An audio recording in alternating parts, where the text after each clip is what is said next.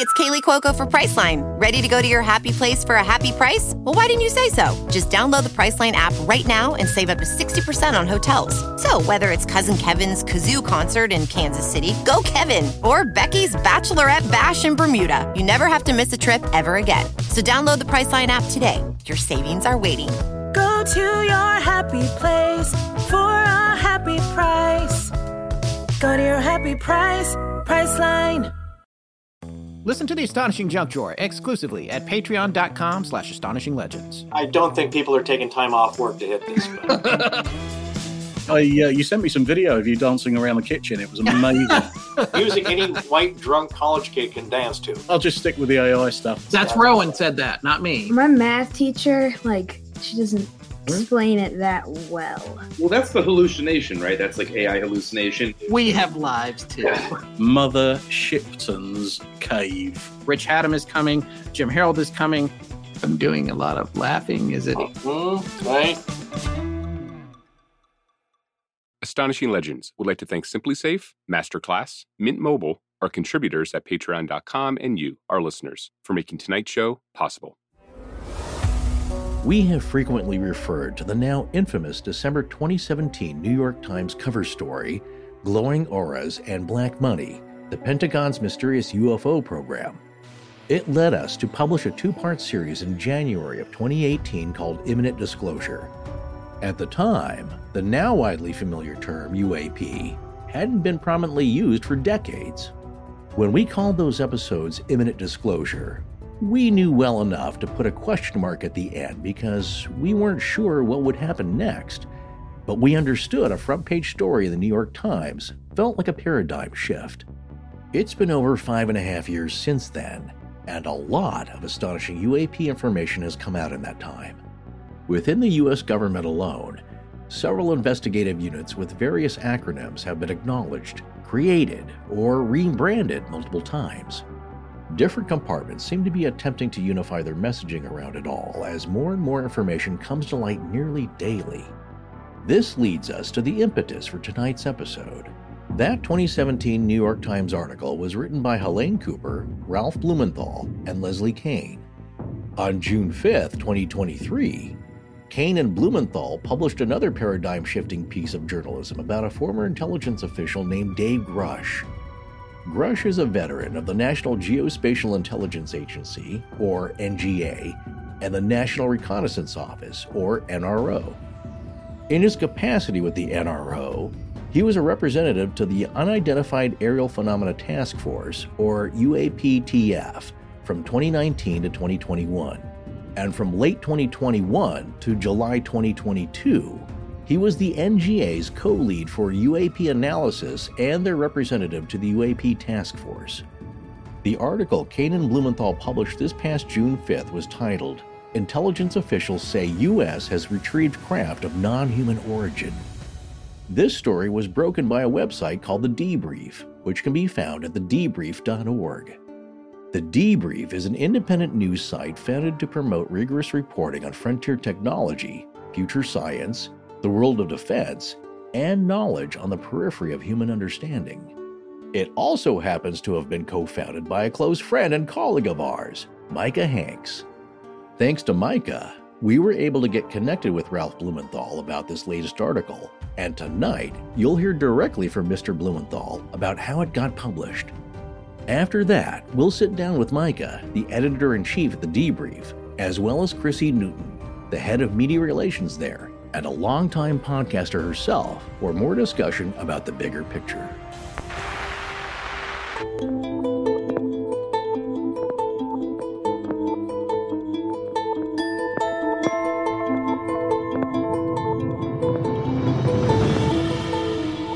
Welcome back to Astonishing Legends. I'm Scott Philbrook, and this is Forrest Burgess. How do you ever know a source is telling the truth?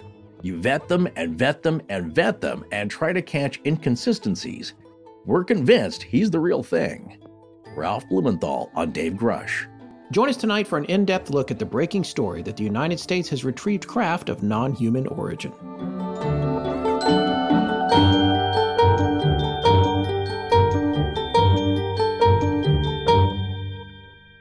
And we're back. That we are, and more importantly, you're back on History's Greatest Mysteries. Really? Yeah. I've lost track at this point. I think at this point I may have more airtime than Mr. Lawrence Fishburne. I think that's plausible. Folks, Forrest has become kind of a regular on History's Greatest Mysteries, and you can catch him again on a topic we covered ourselves just this past January of 2023, the Nazca Lines. Oh, yeah. That was a good one. It's a good episode. Yeah, folks, so look for me on History's Greatest Mysteries again on June 26th, 2023 in Season 4, Episode 19, which is all about the Nazca Lines, and you're going to see some images with that as well, which you don't get with us. Yes, very exciting. I got a couple of other quick points of news tonight before we dive in. Firstly, Small Town Monsters has made it official. Monster Fest 2 is happening next year, and we're definitely going to try and make it and bring more bail money. So if you missed that this year, now you have a whole year to figure it out. Oh, I'm not sure I'm going to have been recovered by then even. But the info is early at this point, and they're looking at June 29th, 2024. So mark your calendars, folks, and keep your eyes on smalltownmonsters.com. They've already got a webpage for it up. In other news, we're taking a break for the 4th of July, so our next show won't be until July 22nd. If you can't stand to be without us for that long, head over to patreon.com/astonishinglegends, because we'll still be doing a couple of our live on video shows there, The Astonishing Junk Drawer. All right, man, let's get into this. So we've set this up pretty well. Longtime listeners will know our history on this angle of the UAP topic, but you don't need that backstory to absorb the weight of this latest story about the United States allegedly capturing and even reverse engineering craft of non-human origin for some time now, decades. Yeah, I can't think of a larger story with more impact for the human race at this moment, but we have a link to the original story we're referring to tonight, which can be found at the debrief.org. So go there to read it, folks. And that's the best place to start, frankly, because it's now been picked up by every other major mainstream media outlet there is. And Dave Grush, who's at the center of it, has done a lot of additional interviews. But the story we're talking about tonight is the first one, the original, the breaking one that the Debrief shared before any other source. And that's the one that was written by Leslie Kean and Ralph Blumenthal and vetted thoroughly by them. They are not vouching for additional details and stories that came out later with Mr. Grush, just the one that they personally worked on. As we said in the cold open, Leslie and Ralph were two of the original journalists on the 2017 New York Times cover story, along with Helene Cooper, the Pentagon correspondent for the Times. Scott, why don't you give our listeners a little bit of background on our first guest tonight, Mr. Ralph Blumenthal? Well, Ralph Blumenthal wrote for the New York Times from 1964 to 2009, over 40 years. He's written 7 books based on investigative crime reporting and cultural history, including a biographical book on Pulitzer Prize-winning Harvard psychiatrist John E. Mack, the premier investigator of human abductions by aliens. Mr. Blumenthal himself is a Pulitzer Prize-winning journalist as a result of work he did leading the New York Times Metro team that covered the first bombing of the World Trade Center in 1993. His career is replete with accomplishments and legendary coverage of everything, including Nazi war criminals hiding in America. He was the reporter who first got the tip of the former Secretary General of the UN, Kurt Waldheim's secret Nazi past. Yeah, so he's the real deal. Yeah, he's the real deal, and we are honored to have him with us tonight. And stick around after our chat with him to hear from Micah Hanks and Chrissy Newton from The Debrief about how this story was broken and additionally covered after The Debrief published it. Okay, Sarah, please roll our discussion with Ralph Blumenthal. All right, so we are honored to be sitting down with journalist Ralph Blumenthal, formerly of the New York Times and still writing frequently now, including with the other journalist that a lot of our listeners will have heard of, Leslie Kean. You guys seem to work together a lot. Welcome to Astonishing Legends, Ralph. Thank you for joining us. Great to be here. Thanks for having me. One of our good friends is the reason that we were able to get in touch with you, which is Micah Hanks, who is obviously part of the Debrief. We know that you've already talked to our friend Jim Harold. We actually, this past weekend, were with Micah all weekend at a festival in Ohio, and he didn't say one word about this story that was about to come out. Yeah, we swore him to secrecy. That's great. He kept it secret, believe me. So there's a lot of questions to ask about this, but you've already appeared in a lot of places, and we're going to direct our listeners to other locations where you've done interviews if they want some of the more basic questions. There's a few broad ones we'd like to ask and some deeper ones, but We want to talk to you also about your background in general and what led you here. I mean, you worked on the team that got a Pulitzer Prize for the 1993 World Trade Center bombing story, right? Yeah, my whole background at the New York Times, I spent 45 years on the staff there, really has been investigative reporting on law enforcement, later reporting on the arts. So I had a varied background, and I never did report on UFOs. It was just not in my wheelhouse. But as it happened in 2004, when I was a correspondent in Texas, I ran across a book by John Mack, and that got me interested in John Mack. I ended up doing a biography of John Mack, which came out in 2021. Mm-hmm. So that's what got me interested in the subject. But my Times reporting until 2017, when I teamed up with Leslie on the big breaking story about ATIP, really, I was not reporting on that at all. Was that your first time working with Leslie, or had you worked with her prior? I had not worked with her prior. I got to know her through my research on John Mack because, she was the companion of Bud Hopkins, and Bud Hopkins was the one who introduced John Mack to the whole abduction phenomenon. So I had gotten to know Leslie in that respect, but the Times article in 2017 was the first time we'd worked together. Yeah, and that article, I mean, that was earth-shattering for the UFO community. And to be clear, on our show, we talk about all kinds of things. UFO is a component of it. There's other folks that are absolutely dedicated to it. But we still, when that article came out, we did a special episode of the show. We titled it Imminent Disclosure, ? And we talked about it. I have a copy of it here. And my friend Ryan Sprague, he took the other one that I bought for my co-host. He took it from us because he wanted it so bad. He couldn't find one anywhere. But what about the path on that story, that front page story? How, when you guys were sussing that out and presenting it to the Times, what was that process like for the editorial board of the Times in that? Yeah, well, that was interesting. I mean, I had been a staff reporter for the Times until 2009. And then I left the staff. I basically retired from full-time work at the Times. I still continued to contribute to the paper and freelance and teach and do other things, work on my John Mack book. So Leslie came to me one day in 2017, and she told me she'd been to this amazing meeting in Washington with intelligence people and had heard that the Pentagon had a secret unit to investigate UFOs, UAP as they came to call it. And that Lou Elizondo, the head of it, had just submitted a letter of resignation because he hadn't gotten sufficient support inside the Pentagon.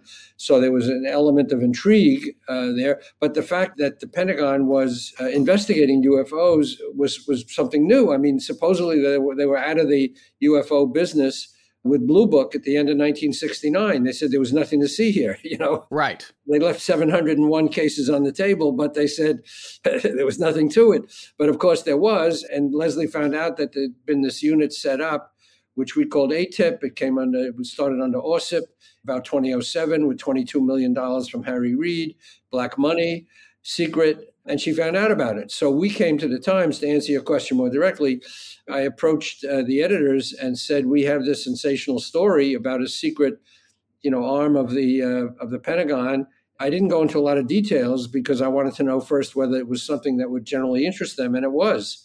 And we had very little trouble getting that story into the paper. I mean, it was carefully vetted, but we had all the documentation. I want to emphasize that because, like this story later that we just did, it was all on the record. There were no background source. There were no, unnamed sources, no intrigue. We had the documents. We had the pictures of the people involved. So that's the way we like to report. There's too much, in this business.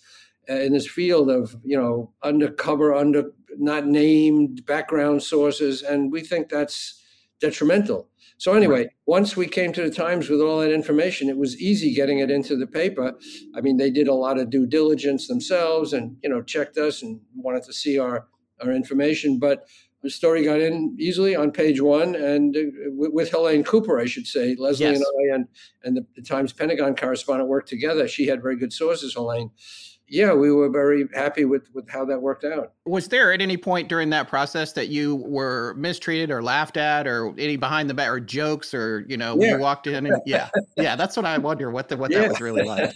Helene in particular, because she worked in the Washington bureau, she was the Pentagon correspondent, and she told us that colleagues would hum things when she walked by. Da, da, da, da, da, da, da. Yeah, and the X-Files theme, I imagine. Yeah, they made fun of her, but you know what she told us?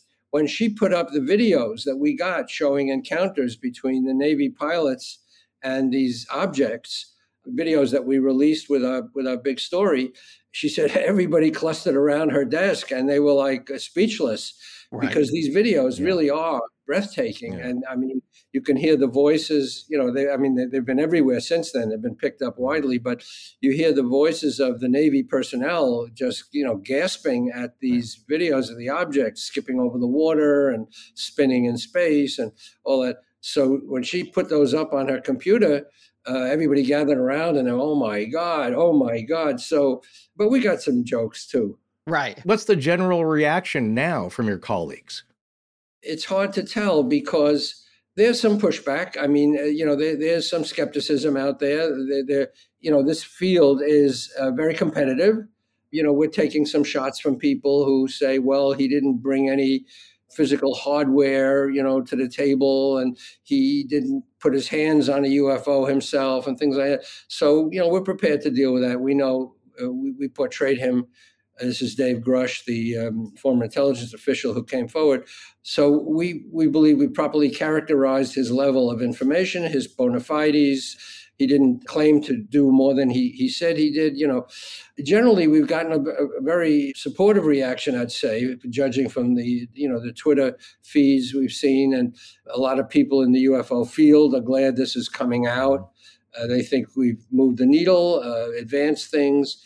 So I'd say generally the reaction has been very positive. For people that don't understand, which is, I think, a lot of the world, ourselves included, because we're armchair investigators with no training whatsoever. In terms of what goes into vetting somebody like Grush, what is that like for you guys as you're doing this story? How can people understand how sure you are of the information you present as it relates to him?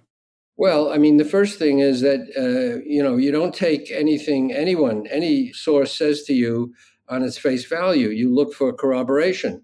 So the first thing we did is we checked him out, and we found out that, first of all, he was willing to come out under his own name, which is very important. So he wasn't hiding who he was. And he had a very distinguished military record, which he showed us. I mean, he was a decorated officer in Afghanistan. He served with the National Geospatial Agency. He served with the National Reconnaissance Office. He was the representative to the UAP task force, all of which he documented. He also, testified to Congress, and we didn't just take his word for that.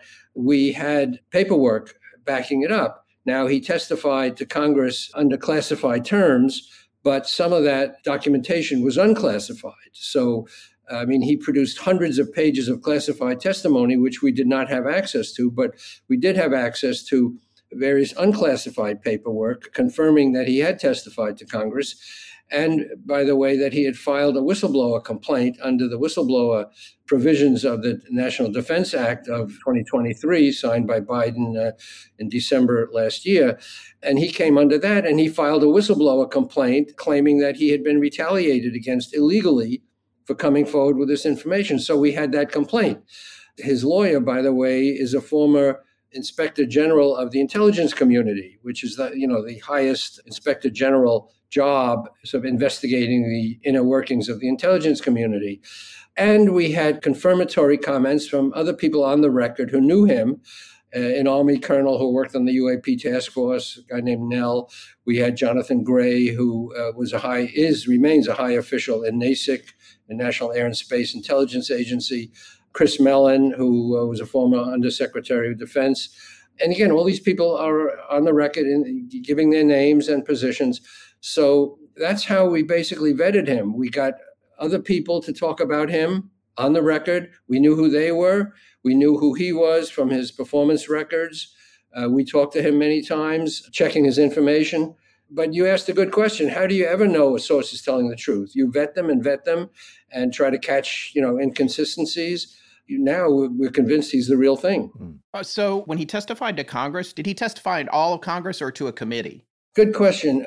We don't know too much about that, but I think he testified to both. He testified to the intelligence committees in both houses and to members of Congress. Now, members of Congress can't even talk about that because Right. they're not allowed to talk about whistleblowers to protect the identity of the whistleblowers. So we are not able to talk to members of Congress and ask them, well, what do you think of his testimony or so? So that's difficult. They're under wraps there. I remember when that bill was passed. What exactly does the whistleblower protection provide for Mr. Grush? It provides that anyone with knowledge, inside knowledge of a UAP matter involving, UFOs, UAP, can come forward with that information to certain channels in Congress and the executive branch.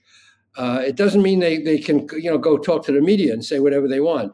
It means that there's a pathway for them to disclose this information to relevant parties in the government without any retaliation. Right. It's very clear. And he claims in this filing that he was retaliated against. He suffered reprisals. We don't go into a lot of detail on that because it's not safe for him to talk too much about that. But he was threatened. He had some of his clearances revoked.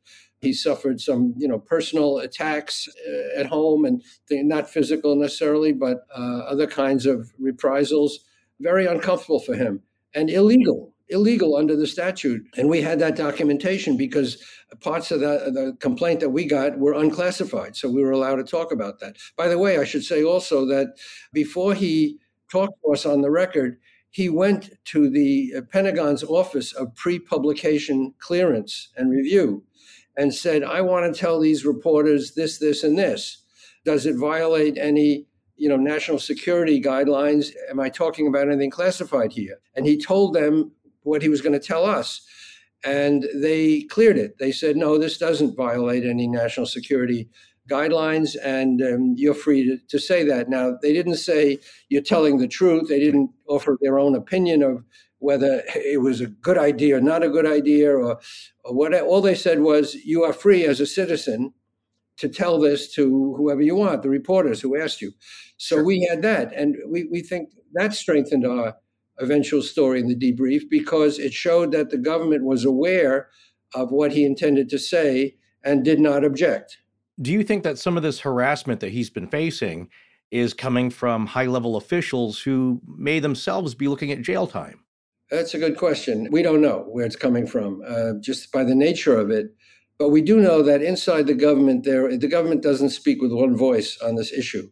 There are different pockets resistant to more disclosure. Lou Elizondo faced this when he was, the head of ATIP. He talked about how he was thwarted and blocked and had up to the point where he had to resign because he felt he couldn't do his job. There are some strange pockets inside the Pentagon and the government that exert some power when it comes to this issue, but it's very shadowy and we don't know very much about it.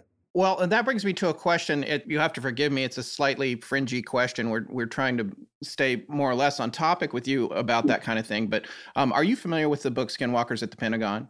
Very much so. We've had George Knapp on our show in the past. So that book, for our listeners, by Knapp and Colin Kelleher and James T. Lukatsky, they talk about particular, factions or groups of people inside the Pentagon that seem to push back on this kind of thing out of religious beliefs connected to demonology and other things that, like high-level officials that are stopping things on those grounds. I would have never thought to ask you about that, but you seem to allude to that in your talk with our colleague, Jim Harold. Do you know anything more about that kind of pushback happening? Well, I know it concerned Lou Elizondo when, he complained about the way he was thwarted. I just have heard the stories that I guess you're alluding to, that there are people in the government who are opposed to the research into UFOs as demonic. They have a certain clout and they could be part of it. I don't know really enough, and I wouldn't know enough about who's behind these things and where this may come from. But that characterization of some of this opposition as fundamentalist or so has come up before. Do you get the feeling that this is a large group of people or a small group of high-powered people? I would say small, yeah. Because this whole thing is compartmented. I mean, right. The knowledge of these programs is very small and it's stovepiped so that there are just individual channels that have knowledge of these operations. And it's not something widely known in the government. So as a matter of fact, it's perfectly understandable that certain officials say, I have no knowledge of this, or this agency, as the Pentagon recently put out, said Arrow has no knowledge of these recovery operations of UAP. So you have to read these statements very carefully, because what they're saying is that this particular agency wasn't doing that or didn't know that. But that doesn't mean that nobody there knows about it. It's very carefully concealed through very many layers, confidentiality and classified operations. It's really a core secret of the government. It's very, very well protected. And it's not only in the government, it's in private contractors' hands in some cases. And they are not amenable to FOIA requests, which is the reason some of this program has been handed off to them. So you can't even file a FOIA request like you can with an agency of the U.S. government to say it's my right as a journalist and a citizen to have this information. Then there's a body that looks into it and has to check it out and report back. That doesn't exist with private industry. Oh, that's interesting. I hadn't thought about that. Yeah, it's a very, very difficult business.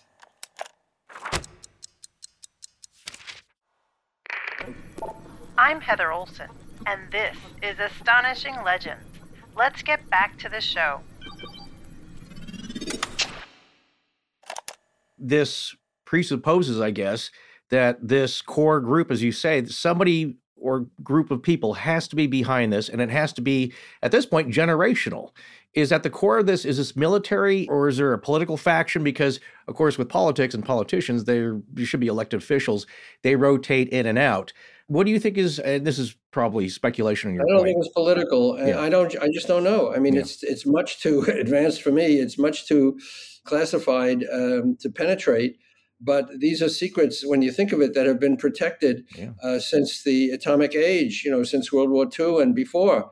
Some group of people in the government through multiple generations are protecting these secrets. But I reiterate, these are protected through impenetrable layers of secrecy, because otherwise it would have come out before. And I don't need to add that over the years, the government has put out disinformation. Not only has it withheld information, but it's put out disinformation that has thrown people off the track and altered documents that have emerged. So you don't even know when you're looking at a document whether it's an authentic document or not. And they have stigmatized the entire field that people who report these things are mentally unbalanced or have a motive. This field has been so overlaid with disinformation, misinformation, stigma. It's a wonder that we've arrived at the level of knowledge that we have today, which is still very minimal, but it's amazing how this has been protected over the years. Well, and to your point on that, you have said in other interviews, and I think maybe our listeners should hear it from you, what do you think of conspiracy theories and conspiracies and the idea that you're being manipulated or Grush is being manipulated and that kind of thing? Yeah, you hear that a lot, I think, by people who don't really know. But I can tell you from 45 years at the New York Times that I do not believe that secrets are conspiratorially leaked out or manipulated to the point where everybody has agreed on this story in advance. To put it in more immediate terms, that we were spoon-fed this information, for a particular outcome.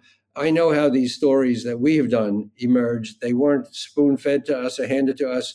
We had to dig them out, through a lot of hard work and different sources, and people went back and forth. It was very difficult. There was nothing to suggest that this was any kind of coordinated effort. And I know that's one of the conspiracy theories out there, that this is, part of some masterminded disclosure program. I just don't believe it. I know how these stories emerged, and they were not pre-programmed in any way that we could identify.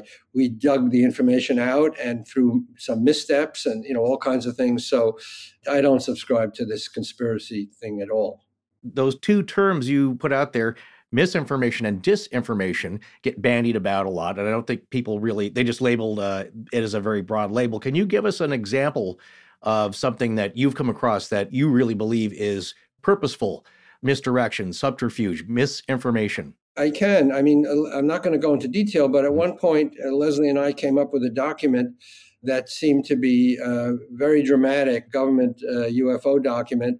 And we checked it out through a lot of sources. It had all the right markings, it seemed very authentic.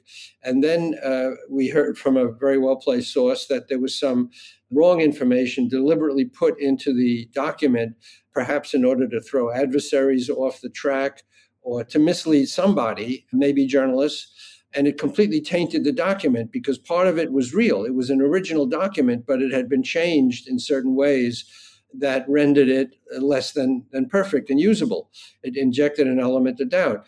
So that really is part of the problem, that you can dig through the files and find what looks like a sensational document showing that in 1952, whatever, the government came across this, and this. And then when you dig deeper, you find, well, the document seems to be authentic from that period. It has all the right markings, but there's certain information there that might have been inserted later as counterintelligence, or it's a hall of mirrors. Would that be something like the Majestic 12 memorandum? It would be something like that. I had read an article earlier today as we were trying to do some research before talking to you. It was written by somebody named Michael Schellenberger. I read it on Substack, and one of the things that he had said in his article that I thought was interesting was that AARO operates under Title 10 authority, whereas the parts of the government that are protecting this information are Title 50, and that it's a much higher level of security. And Title 50 essentially kind of looks down on and stonewalls any Title 10 situation. So that's one of the reasons that the information doesn't change hands. AARO being Title 10, which I'd looked up, it says, of the United States Code outlines the role of armed forces, provides the legal basis for the roles, missions, and organization of each of the services, as well as the Department of Defense. Whereas Title 50 says this outlines the role of war and national defense in the U.S. Code. So you could see where, if that's where this information is, most of this stuff that you and Leslie and Helene were onto, that stuff, if that's all Title 50, you could see where Sean Kirkpatrick would go and sit down and say, hey, we have no knowledge of this, and right, maybe not even be aware that he's being stonewalled.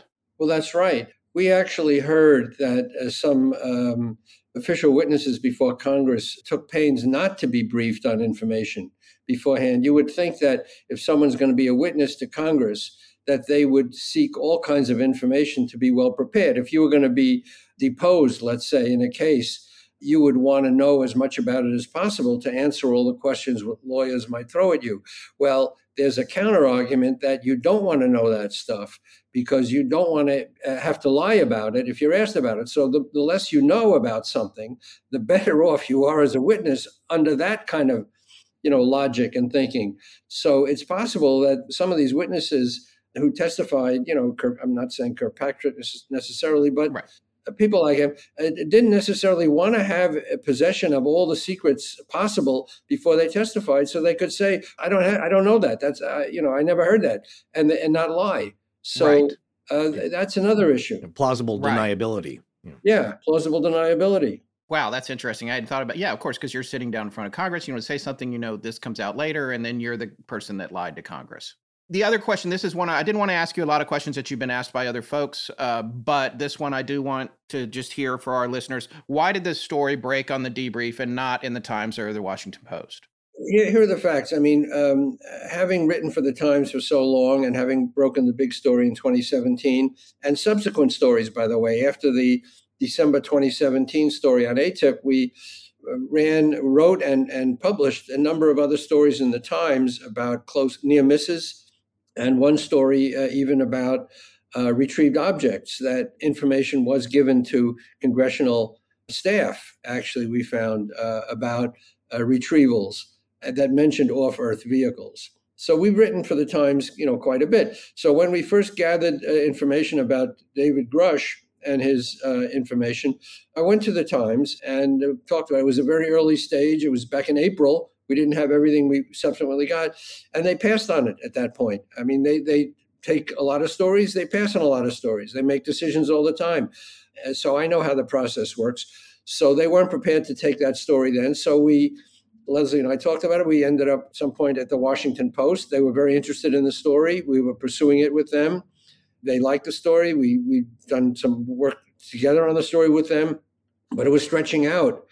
quite a bit. They have a difficult, all these mainstream organizations like the Times, which I know I worked on for so long, they have a whole process there. Different editors have to discuss things. The people we were talking to were pulled off on other stories. It's a big organization, a lot going on.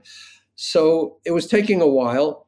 And then David Grush's name was leaked on the internet for the first time. And that put him at some peril. He was getting harassing phone calls. Other sources were similarly threatened. I mean, not physically threatened, but were under risk, let's say.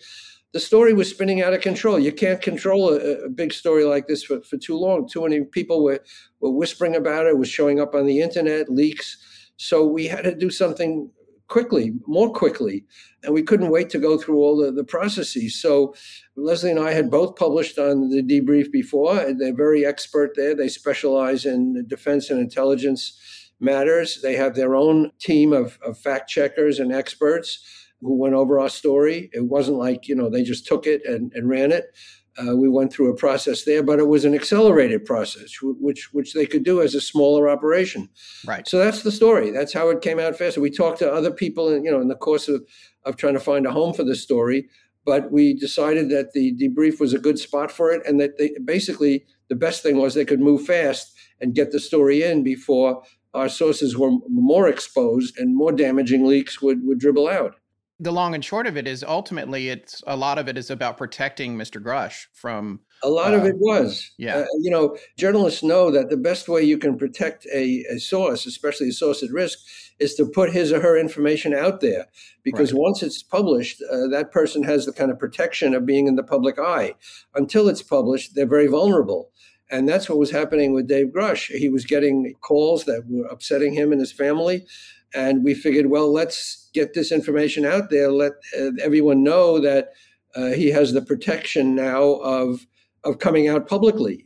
So anyone who would want to mess with him would have to realize that this is going to be part of the story. So that really was the thinking. We wanted to talk to you about your books, a couple of your more recent ones, your most recent one, which you mentioned right before we went on the air, and also the book Believer. You talked about John Mack, and that's what kind of led you into this field. Tell our listeners a little bit about who John Mack was. Yeah, so this is how I got into the subject. I mean, John Mack was a Harvard psychiatrist, a very esteemed member of the Harvard Medical School faculty, who was a child of privilege. He grew up in a pretty wealthy household and was very well grounded in psychiatry, not interested in paranormal things at all.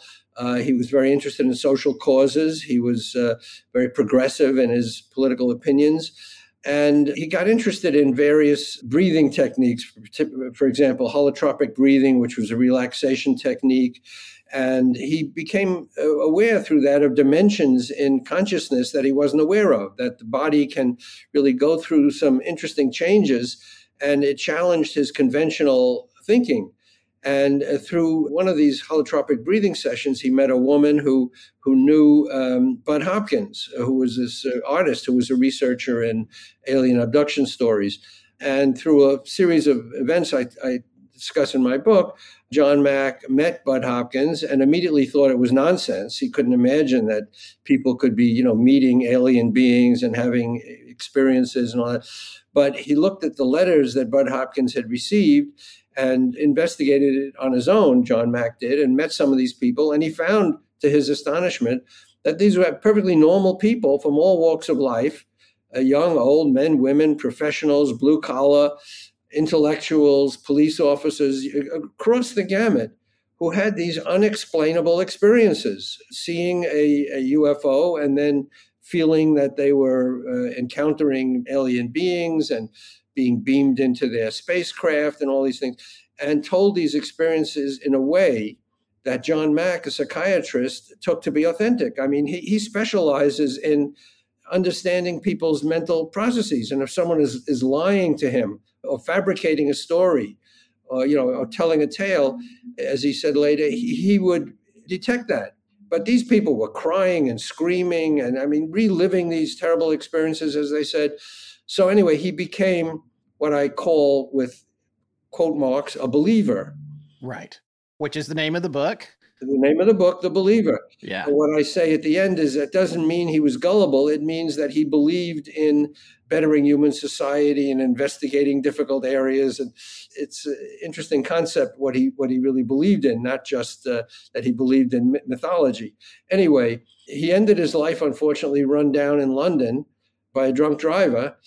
And at a time when he was expanding his research into other paranormal areas like life after death, survival of consciousness, crop circles, he got interested in a lot of things because he realized that UFOs weren't the only mystery around, that there are a lot of things that are very mysterious, ghost stories, the Holy Grail legend. I mean, he really became very diverse in his interests. So that was the story. I came across his, he wrote 2 best-selling books on this, and I came across one of those books when I was a New York Times correspondent in Texas, and I wanted to follow up, and then I found out he'd been run over and killed right when I was going to try to interview him. So that's what got me started. I got access to his papers. He kept great journals. He kept tapes of all his sessions, his own therapy, because psychiatrists have to go through their own analysis. So I had a real window into his development, and I found him to be a very credible, again, like Dave Grush, a very credible source of information who was confronted with a mystery. And he never penetrated that mystery, by the way, nor has anyone figured out what this is all about. But he was intrigued by it, and I found that, enthralling. So that's how that book came to be. Before you crossed paths with Mac's legacy and the work that you started doing on that, you were not necessarily a believer yourself in these kinds of things. I was not. John Mack said he had never encountered a UFO, and neither did I. So I didn't come out of that world. It was not one of the things that interested me. I read science fiction as a kid, but everybody did after, when I grew up at that period of post-war, life. It was very popular. But I wouldn't say that was any of my interest. I was a New York Times reporter. I did investigative reporting on criminal justice, Nazi war criminals, the First World Trade Center attack, all kinds of things that were very firmly grounded on planet Earth. So I didn't spend much time thinking about, UFOs. We had only just recently been set up to cross paths with you, thanks to mutual contact, Micah Hanks. But I got your book and started it a few days ago. I confess I'm only about 30% into it, but I'm loving it. I can't wait to finish it. I love the references to Charles Fort, the other information there. The funny thing is, we've been doing our podcast for almost 8.5 years now, and we've covered all gamut of things. We've got 200 and you'll be in our 261st episode, actually. Wow. And a lot of times when you get into a book and you're talking about different Fortean things or things that might have fascinated Mac, it's like, oh yeah, we know this. I know this. I know this. There was one in yours, though, about the Captain Wilson and the airship, the whole story where this airship was seen over and over. Yeah. I hadn't heard that. I thought that was amazing. Just when you think you've heard everything in the UFO business, you come across a story that blows everything out of the water because it's so, this is what Whitley Strieber talks about all the time, that this field is so replete with wild stories. And what you're referring to are the sightings of aircraft before aircraft were invented. Right. So, go figure. The heavier than air flight started with the Wright brothers in 1903. But back in the 1890s, people were talking about airships landing and strange creatures coming out and asking for water. And, that's a through line and a motif that we come across a lot in this and in trying to figure out what's going on. And that it seems some aspect of this is that the sightings and the craft and whatever was retrieved kind of matches the era of human experience during that time. Do you think there's anything to that? Yeah. People describe these things in terms sort of related to the era. In the Bible, they talk about a fiery chariot in the sky because that's what people related to. They didn't talk about, oval Tic Tacs, in the Bible. Right. So people reference it in terms of their own frame of reference, what they're used to. So that is interesting. But it's throughout history, as Jacques Vallée has pointed out, that these encounters go back through to ancient times, and they're in annals of various literatures, for the Indian subcontinent, Native Americans, all over. And the phenomenon is all over. It's not, people say, well, why is this just happening in America? It's not just happening in America. It's all over the world. We might have the most aggressive media that write it up. But if you look at the newspapers of the time in countries around the world, there are these stories going around. And again, I want to emphasize, these are mysteries. We don't know the answer.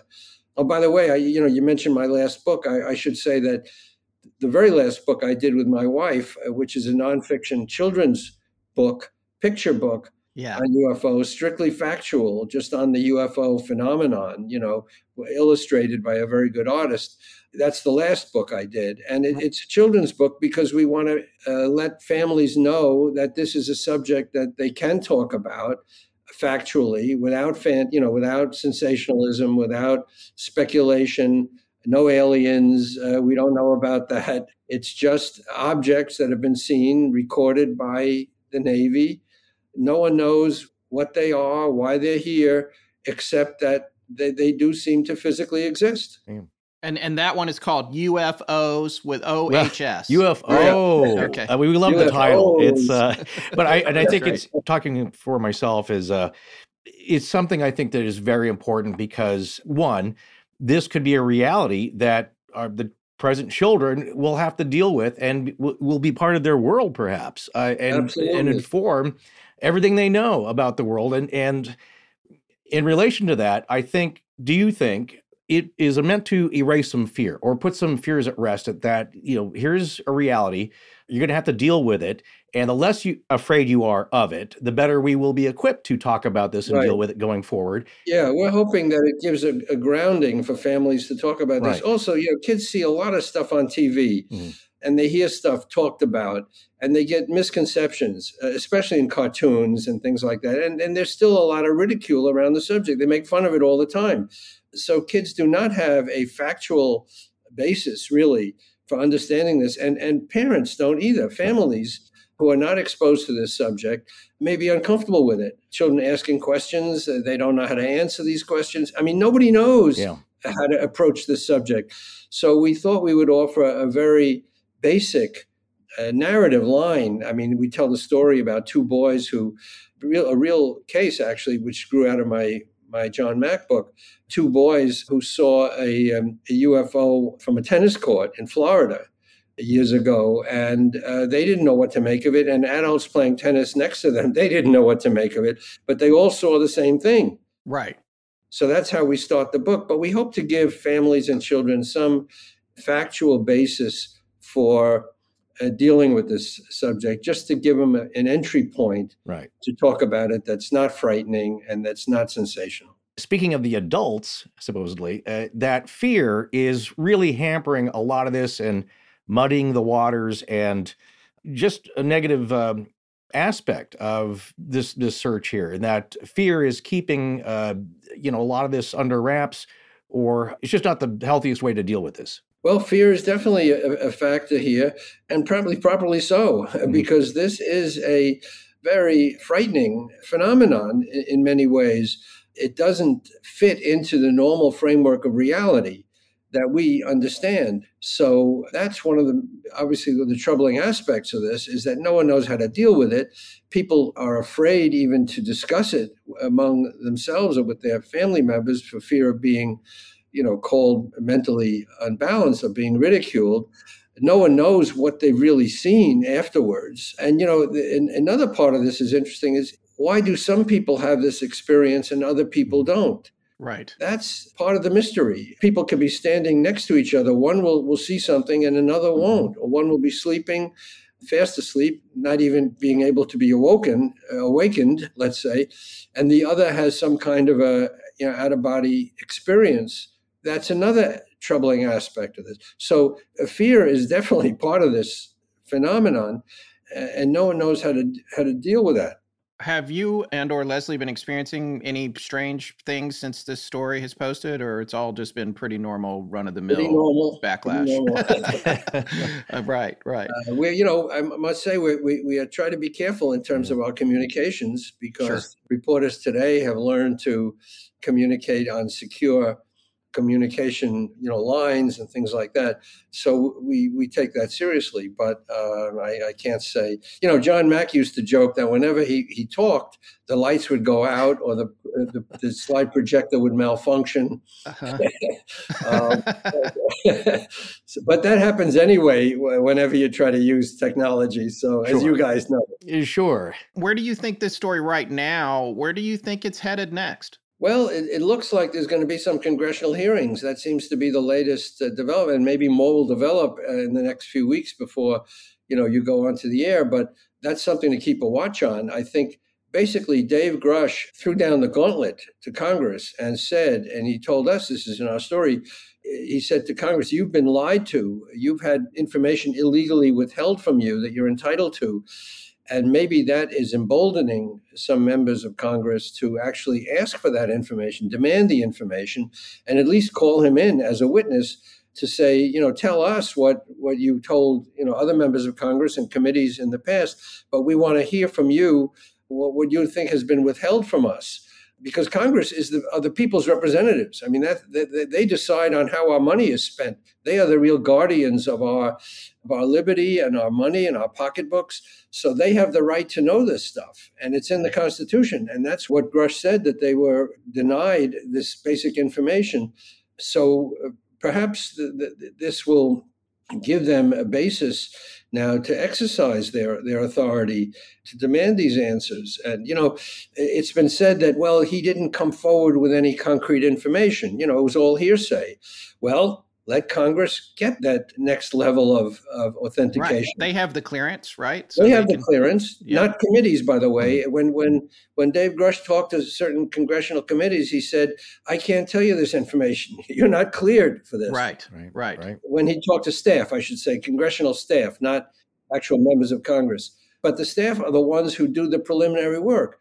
So, all the committees don't, investigate everything themselves. First, they farm it out to their staff.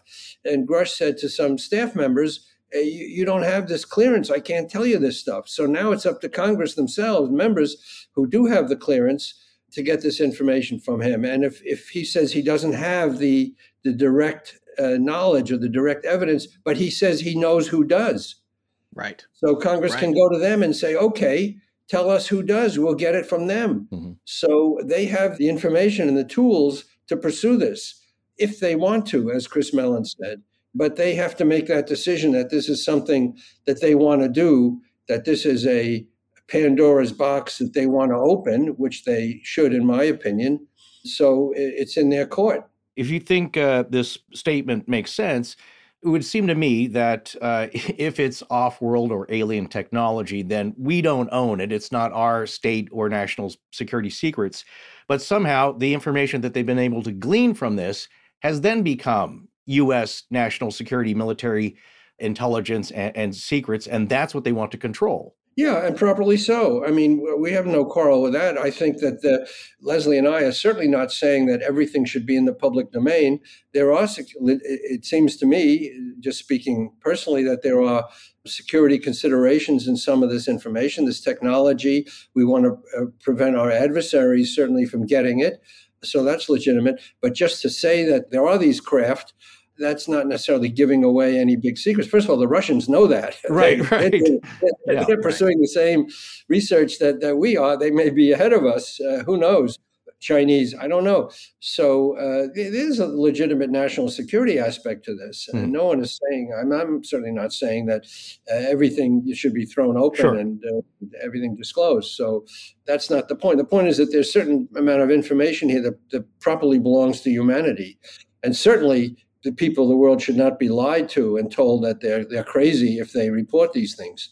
Absolutely. Well, you have been very generous with your time, Ralph. We really appreciate your coming on the show with us. One thing that we did want to acknowledge, because we talked to you about this ahead of time, we're recording this on June 8th of 2023. The story just broke a few days ago. We're releasing this episode on the 23rd, which is 15 days from, or 24th, 15 days from now. A lot could happen in the next 15 days. So we did want to acknowledge that. We wanted to thank you for taking the time to talk to us. We know what it's like to do these things back to back all day long. We frequently are talking to folks that are doing that. So we really appreciate that. Well, thank you for having me. It's been a real pleasure. Thank you again. Thank you very much. Yes. Thank you.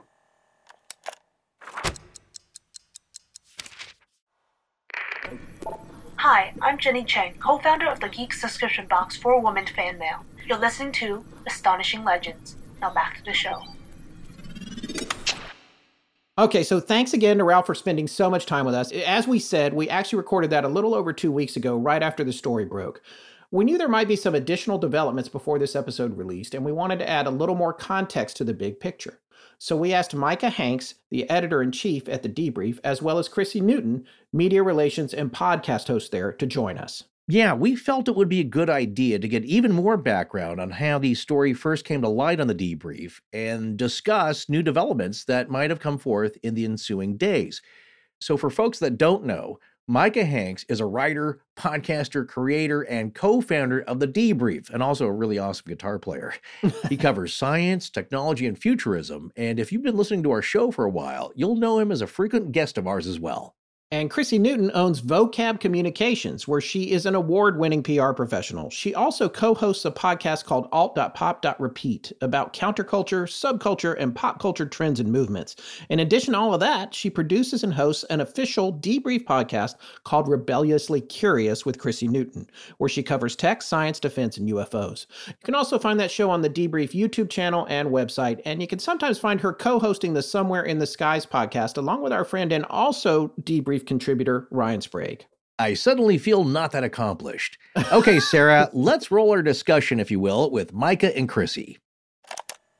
All right, folks, so that was our interview with Ralph Blumenthal, which was a real get for us. And the reason that we were able to make that happen is because we were able to reach out to an old friend of ours, Micah Hanks, who's been on the show a bunch of times. And Micah is now going to be joining us. And then we are also going to be joined by Chrissy Newton, both of whom are from the debrief.org, which broke this story. Chrissy, Micah, thank you so much for joining us. Hey, guys. Good to see you. Thanks for having us. Yeah, absolutely. It's great to see you. Folks that have been listening to Astonishing Legends for a while will, of course, remember Micah from being on frequently, including our Christmas specials and even playing the guitar. And Sasquatch, of course. Yes, that's right. And he is one of the co-founders of the Debrief. And we also have joining us Chrissy here, who is the media director at the Debrief.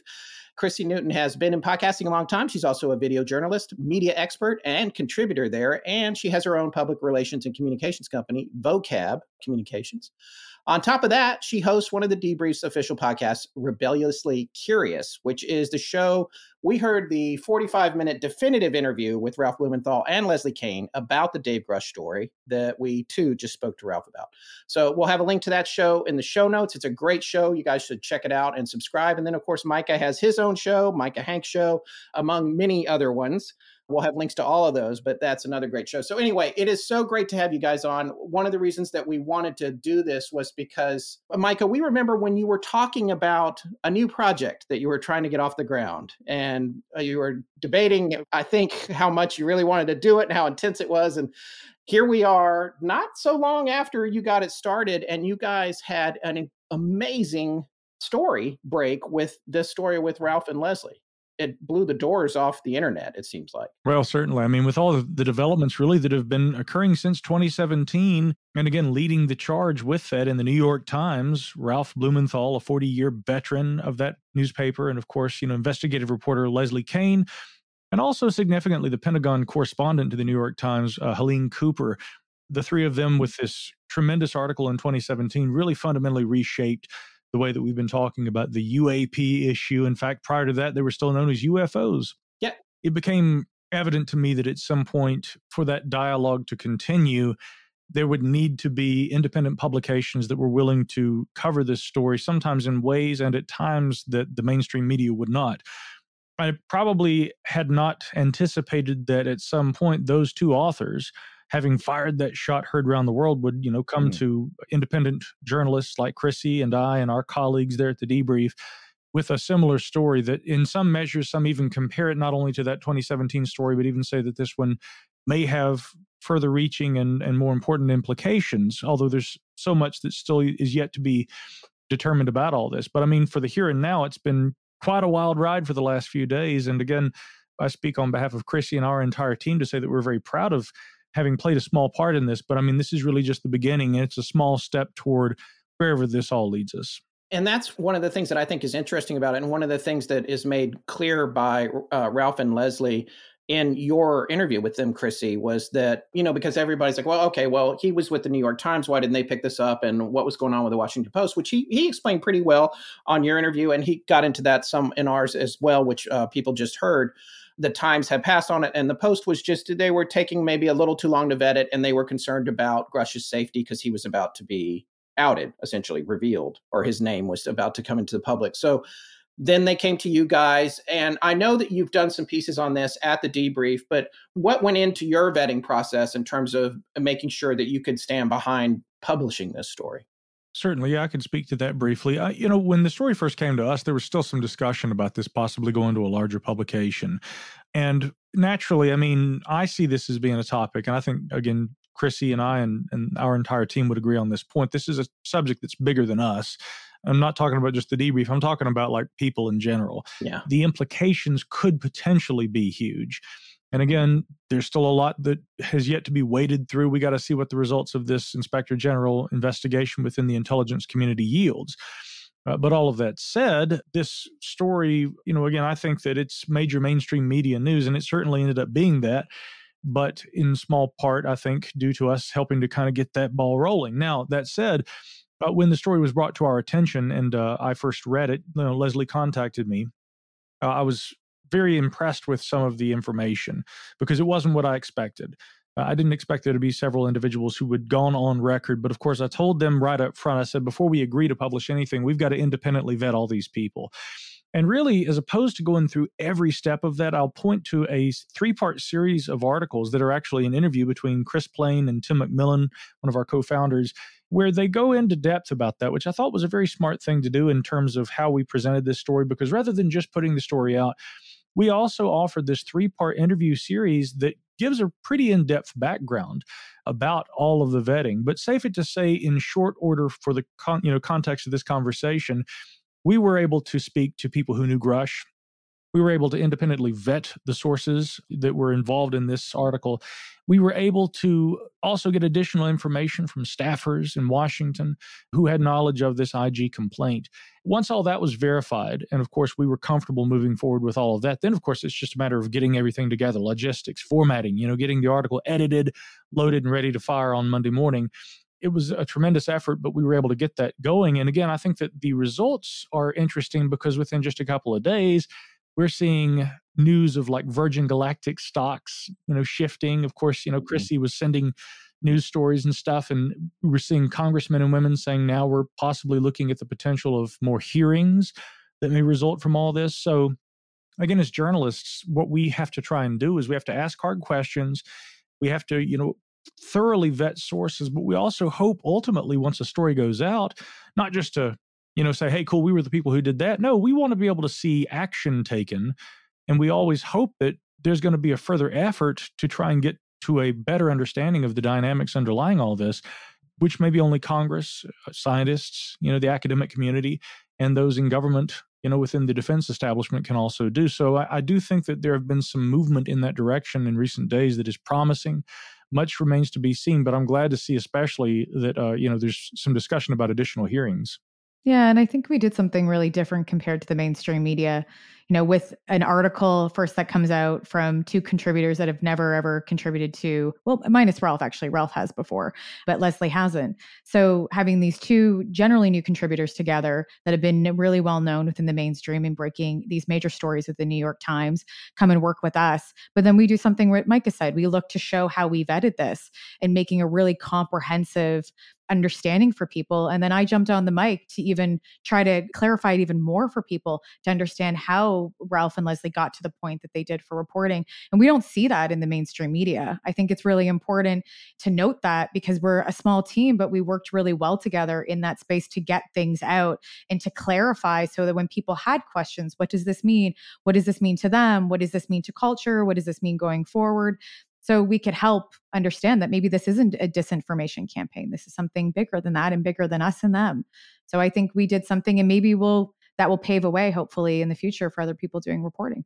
Yeah, last point I'll just add on that also, pinging off of what Chrissy's saying.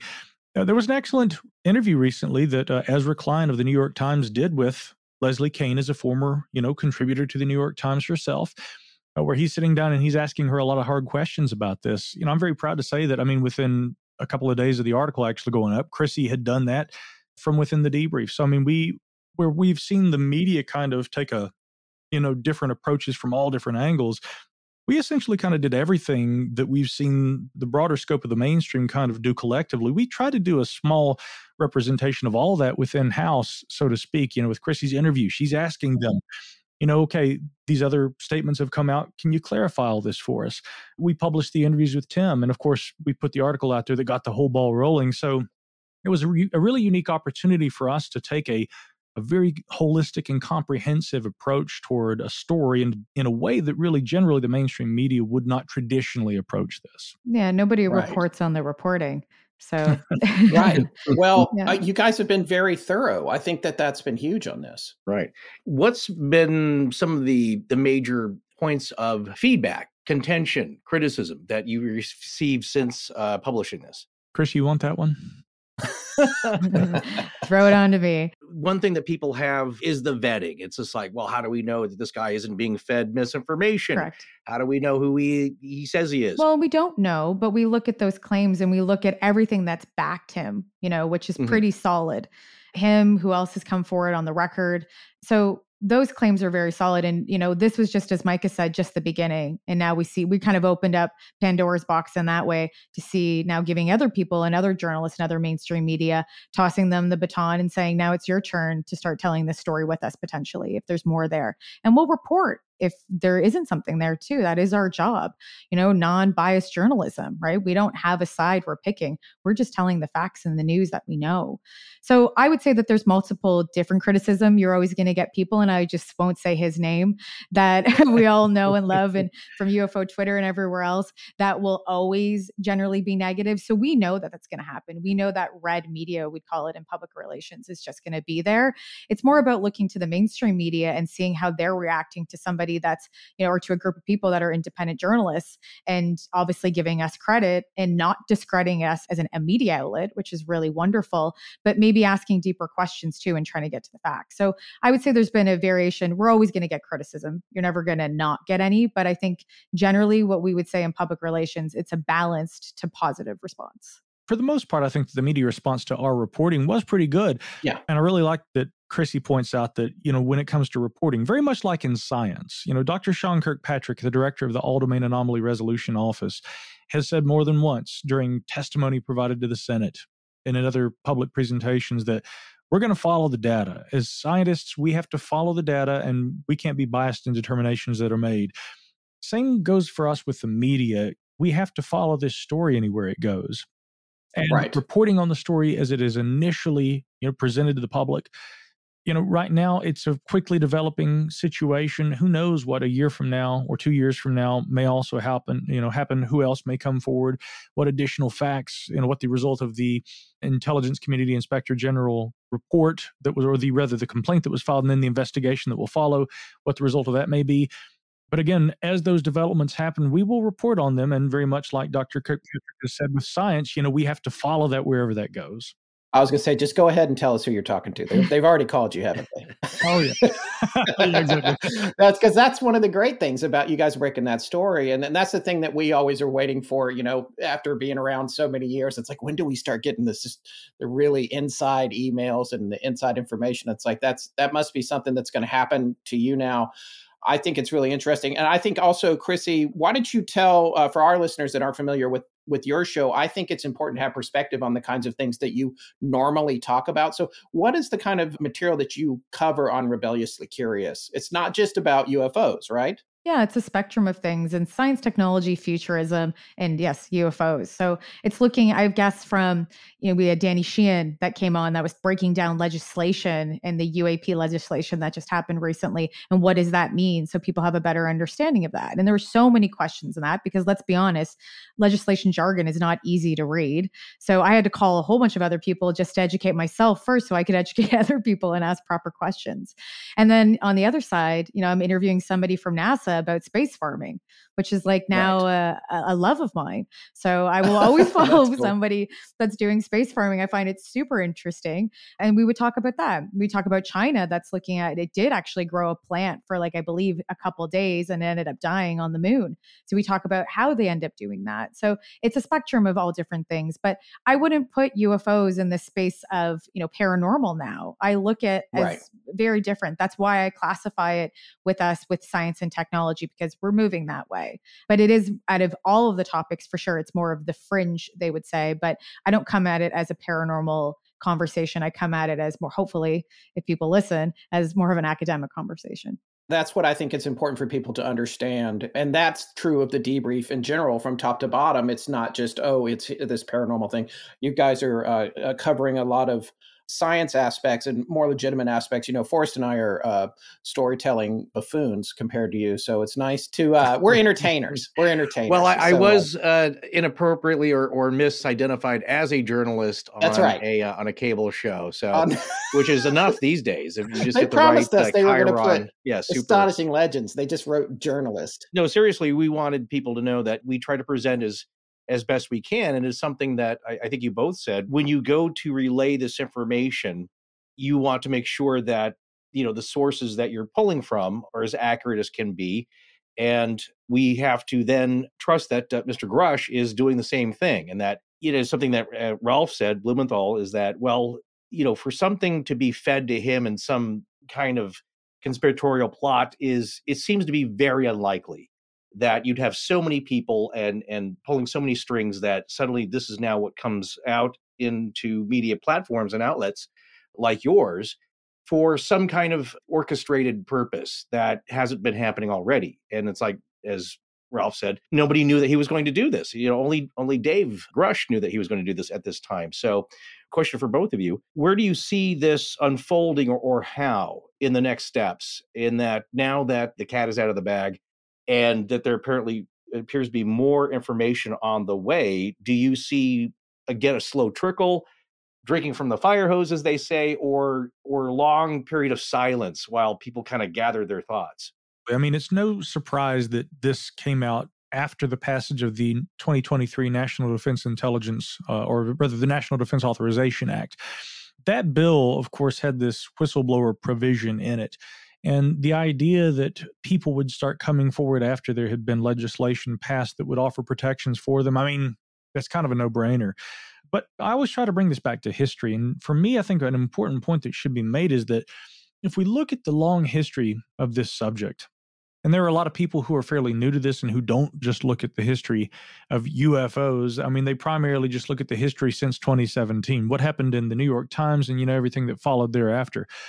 I think it's really important to understand that in the broader scope of the history of this topic, for years we've been hearing about things like this. I mean, an excellent book that was written back in the early 80s by Barry Greenwood and Lawrence Fawcett, Clear Intent, later republished under the title The UFO Cover-Up. It was the first significant book that really relied on the Freedom of Information Act to be able to obtain information about UFOs and what the government and also intelligence community in particular had been acquiring about this. And you see references to all this sort of stuff. It's been something that's prevalent. These sorts of themes, things that Grush was saying the other day, are themes we've been seeing for decades. So for my own part, that alone doesn't confirm his claims. But it does mean to me that if it's eventually proven, I don't know that I'll necessarily be all that surprised. The thing that will be more surprising to me is that it was actually kept secret for so long. But I mean, these trickles of whispers, rumors, things about this that really are very similar, we've been hearing about them for decades. And the other point I'll make, just to your main question there, Forrest, I mean, what comes next? Really, it's the result of the investigation by the intelligence community inspector general. And I want to emphasize that again. That's what makes this story, to me, truly unique. Yes, the claims that Grush has made are potentially groundbreaking. If true, we've got to wait and see. And there's also that frustrating possibility we may never know. But the fact that this was put into the context of an inspector general complaint, again, Grush stands to lose far more than he stands to gain. If he is found of guilty of making false statements in part of that IG complaint, I mean, he could be charged criminally. So with criminal charges pending, I mean, he doesn't stand to gain a whole lot from lying. And one has to ask, therefore, I mean, why else would you say this? And I think that's one of the reasons, significantly, why Mick West, among others, have said, look, I think he believes what he is saying. Mm-hmm. Now, what he is saying may not be accurate. Now, I wouldn't go so far as to say that. I think, again, as a skeptic, Mick, of course, is going to say that, maybe to an extent feels obligated to say that those claims are probably inaccurate. But Mick West, it's no small statement for him to say, I think this guy believes what he's saying. He'd have to for there to be the IG complaint associated with this. So I think that's the immediate next step. And I'll, abstain now from further dialogue and allow Chrissy to chime in. Well, Chrissy, before you answer with your perspective, I also wanted to add on to that to talk a little bit about the Canadian perspective, about how the Canadian government might go forward and the Canadian media and the populace, how they're going to react to this. Yeah, I echo things that Mike is saying as well. Sorry. I had to. So Canadian. I hadn't heard that in a while. I will just play the devil's advocate on that side, is saying we've seen disinformation campaigns that have happened, right, in the past, and history will tell us that. So we have to be mindful of those things. And we look at, from Richard Doty doing one, if we don't know if he acted alone with the CIA or was told to. So there's tons of things. We've also seen things that happen with the Condon report too. So I think that that's something that we have to be mindful of, and people need to know that is in history, but it doesn't mean that it's happening again. Right. That's something we have to look at. And this is very different. This is a different conversation going forward than we've ever had. I think it's a bigger conversation. It's obviously a bigger mainstream conversation too, because of social media and mainstream media picking it up. But I think the biggest part too, we'll see what whistleblowers come forward in the next little bit, what they're going to say. And then also being mindful that we're going to have people that will come forward and potentially lie too. So we'll have people that are probably telling the truth and people lying. So this is going to be, let's figure out if we're all lie detectors and doing the best at it. And to be honest, the one thing I do love about the UFO topic is that there is this type of understanding or governing where people will play with the topic and play with the ideas and contribute to it to find truth and transparency. So let alone civilians will do that, which I think is really great. And we have to be mindful. And I think NASA knows that and will be contributing to some form of open database. Hopefully we all can see, and it's not privatized, where we can be able to look at this together, as maybe both countries. And now for a Canadian perspective, it's interesting because I would say we're reluctant right now. In the 1950s, we had Project Magnet and Project Second Story that were two of UFO projects, investigation projects, similar to like Project Blue Book that we had. And a lot of people don't know that. We worked very closely with Americans during the 1950s and 1960s investigating UFOs. We also did a ton of academic research. The University of Toronto did a lot of it. Thankfully they did. And they looked into it from a scientific perspective, which I think is wonderful. And we were one of the first countries to do that outside of the States. So right now we're reluctantly back in on it for the fact that Americans the United States has really put a spotlight back on it. So we have to, right? Part of NORAD, part of the Five Eyes Alliance. We have to play our part. And it's now, for example, myself and a whole bunch of other people that talk about this topic are trying to champion the topic so that we have larger conversations. Daniel Otis is an amazing journalist from CTV that's having these larger national conversations. He is our new Chris Rakowski. Chris Rakowski still talks about, he's our media guy, but he talks about UFOs. But forever, he was collecting all the documents from Transportation Canada. He was like the one that had all the UFO information, which is like so Canadian. We give it to one guy, to do, which I laughed, is like in Manitoba. And I love Chris. I think he's fabulous. So now it's taken back into the Canadian hands, into the government, which might not be good. To be honest, we don't know how transparent they're going to be, but they recently did release a project called Project Sky Canada, where they're looking at observing this and not talking about proving extraterrestrials or anything else. They're just looking at this from a perspective the same way as the Americans are, and just hopefully finding some answers. But we're slowly moving that way, and we'll see what happens. And obviously now we have Larry Maguire, our MP, who's been championing the topic and coming forward. So I like to see what he knows.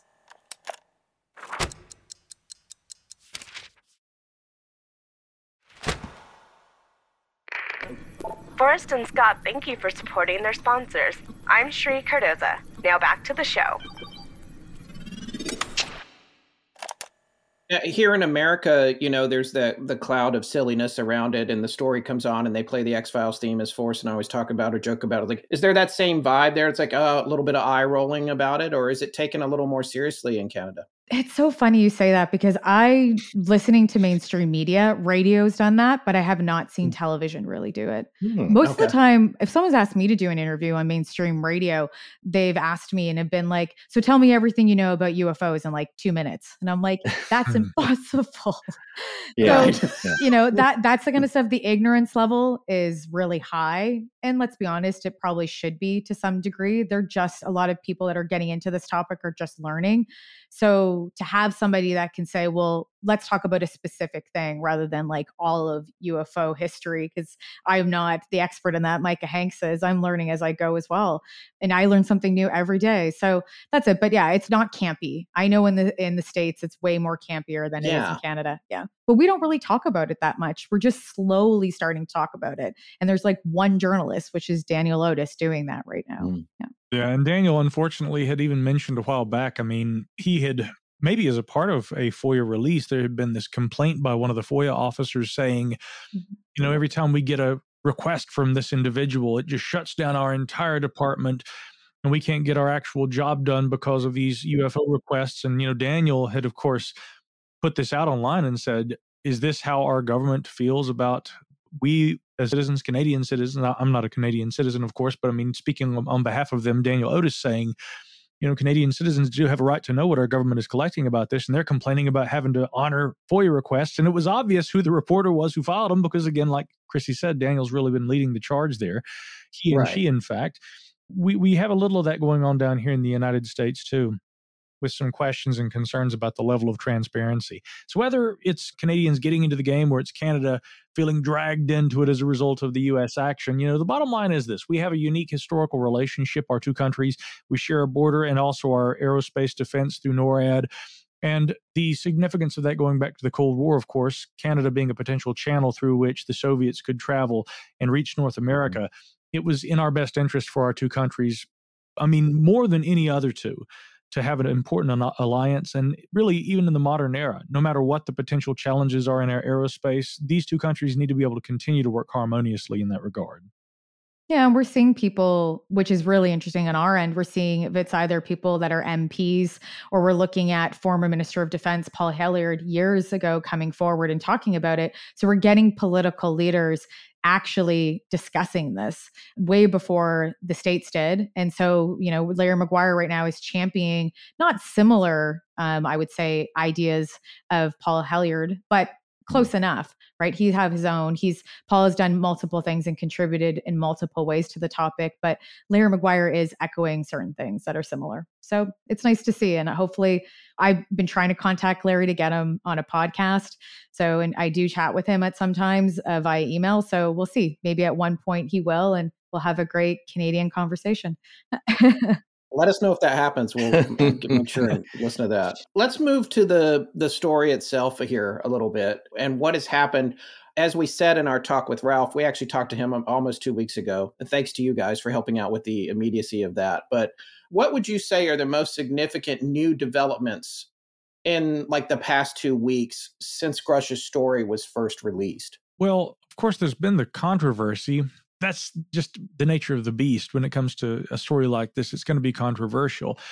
I'm actually amazed at how, I would consider most of the response to be fairly positive. The UFO community, there's always going to be a lot of, infighting and stuff like that. But two really significant points are the level of mainstream media response to this story. They were quite receptive to it. And I think that, amidst all the varying opinions, that it was a fairly balanced treatment in sum total. The story's been treated fairly. It's been a recipient of some skepticism. There have been those who have lauded and praised it. There have been those who've simply put it out there and just said, okay, here's what the story is. Here's what we know about it. The individuals involved, the claims made by the principal whistleblower. I'm actually pleased to see that there has been that level of diversity and balance in the dialogue. I think that's a very positive thing for the sum total of the topic, given that it was once relegated to the so-called water cooler.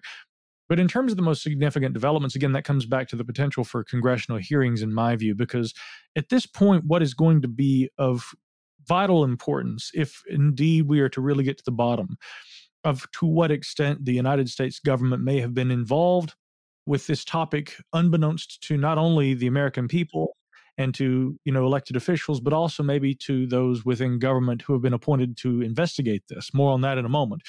I mean, it's going to be really up to Congress to push for this. And we've already seen that in recent years. I mean, in the 2022 NDAA, we had, of course, the Gillibrand Amendment, which essentially directed the DoD to form the All-Domain Anomaly Resolution Office and expand the scope of what it did. We had the Whistleblower Amendment that followed up in the language of this year's bill, and now there is discussion. Douglas Dean Johnson, by the way, also having just recently written about this at his website, that now there is language apparently being drafted potentially for the next National Defense Authorization Act for fiscal year 2024 that may indeed look at some of the core claims that have arisen in recent days, thanks to reporting presented by the Debrief and other outlets. So that's been the most significant thing to me, congressional action, and that's going to be necessary. But I'm going to point something else out. The official response also that came from the DoD about Grush's claims via spokeswoman Susan Goff had been that AARO didn't have any knowledge of things like this. A significant point that should be made is that, again, during the Senate hearings held by U.S. Senator Kirsten Gillibrand of New York, where testimony was provided by the sole witness, Dr. Sean Kirkpatrick, the director of the All-Domain Anomaly Resolution Office. Dr. Kirkpatrick pointed out, and this is, again, of vital importance, AARO has not yet been granted Title 50 authority.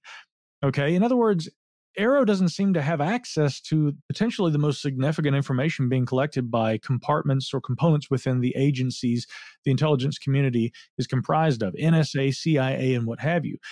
When we go back to the 1970s and 1980s, there was this upstart civilian group called CAUSE, Citizens Against UFO Secrecy, like the best name ever, right? This group of researchers, one of them a former NSA employee himself, Todd Zeckel, they started using the Freedom of Information Act to file for information. They got information from the FBI. They got information from the CIA. They were stiff-armed by the NSA. The NSA argued that this information, the public interest in UFOs is not greater than the necessity for protecting national security, and so we can't release what we have. A judge ruled in favor of the NSA on that. Many years later, though, when other researchers came back around and tried again to get access to that information, John Greenwald is a notable example. Of course. John was told, the NSA said, we have no documents related to this. And so John, and again, this is an important question he asked. He's like, well, what happened to those documents that were denied to CAUSE back in the early 1980s? Have they gone missing? Were they moved someplace? Presumably, that's some of the information that AARO doesn't have access to without Title 50 authority. One wonders if the UAP task force had access to that. And again, when Grush is saying within his work with the UAP task force, put him in touch with people who told him about programs beyond the scope of what the task force was involved with. Again, that does, to an extent, I think, match basically those historical instances where people have been unable to get information from top intelligence agencies. Dr. Kirkpatrick and others have said that they haven't been able to get access to that. So one has to ask, what does the government actually possess? What knowledge do they actually have about this? At what point will the DoD's UAP investigative group be given access to information about the phenomenon it's been tasked to investigate by Congress? So I hope, indeed, if anything else comes out of this, it involves congressional action, and they will continue to push on these issues. But if all the information remains classified, we may, as a populace, may just wind up still in the dark all the way through the entire process. Yeah. Or we're going to be really old when it's released. Yeah. Along with the JFK files, apparently. This makes a great point. Look, get them come out at the same time. We're still waiting on the, some of the JFK files to be cleared for release. And it's like, folks, I mean, more than half a century later, really, how grave a concern to national security more than half a century later is that? What exactly is of such importance that it has to be withheld from the public? Great point that Chrissy makes right They're waiting for everybody to be gone until they do that so they can have their own conversation and their own dialogue. But I think this always happens. We see this no matter what, it's going to take a very long time for things to be released, but it doesn't mean that other people won't come forward and hopefully, give it some momentum. But I think it's going to take a while. Micah was talking about philosophically, how do we approach this as receivers, as human beings of this information? And I see it as one, there's objects. So there's physical objects. Well, we can kind of wrap our heads around that. And I see this connected to what's been released, or what you say that, APRO has been, is investigating. And you have a respectable scientists like Dr. Avi Loeb and John Kirkpatrick taking this seriously. It's like, well, we have some video. It's a weird, dull, shiny object that's flying over Baghdad. And that exists. We're saying that we don't know what that is. We don't think it's ours. And on that very simple level, it's like, okay, it's a metal ball floating in space and time that we have pictures of. That's easy for people to wrap their heads around a little bit. It's like, because then you can extrapolate, well, maybe it's just foreign tech. Maybe it's just top secret US ordinance that we just don't know about, but it's not off planet. It's just top secret.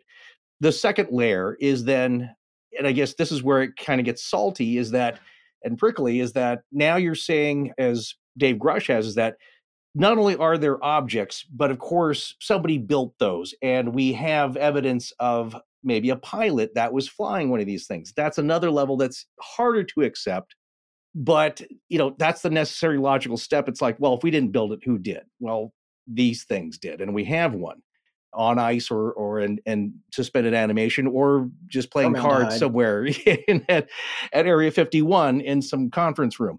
The third level is, okay, so if you can wrap your head around that and accept that, then the third level of hard to acceptness is abduction theory. And people saying, well, not only are they here, but a lot of them aren't nice and they're messing with us. And a few of us have been killed, us humans, by them. And that's the hardest thing to accept, I think, and wrap your head around. And we see it too, is people want to talk about UFOs and they're okay with the objects. They're not okay with the beings, and they're really not okay with them messing with us. What I see here that was talked about is that, as in the interview with Grush and Ross Coulthard, it's like nuclear technology. There's no secret that we have it, and several other countries do. But we're not going to tell you how to build a bomb. But knowing that we have that cat's out of the bag, right? Everybody knows that. But the major step here, which is mind-blowing and world-changing enough, is just to know that these things are real and they exist. And it's like, okay, nobody wants to say where they're from or who made them yet, and maybe we don't know that, but that they exist. We're not the only things in our solar system or our universe. And that's mind-blowing, but we don't need to know the tech. So I see it as this kind of that being released.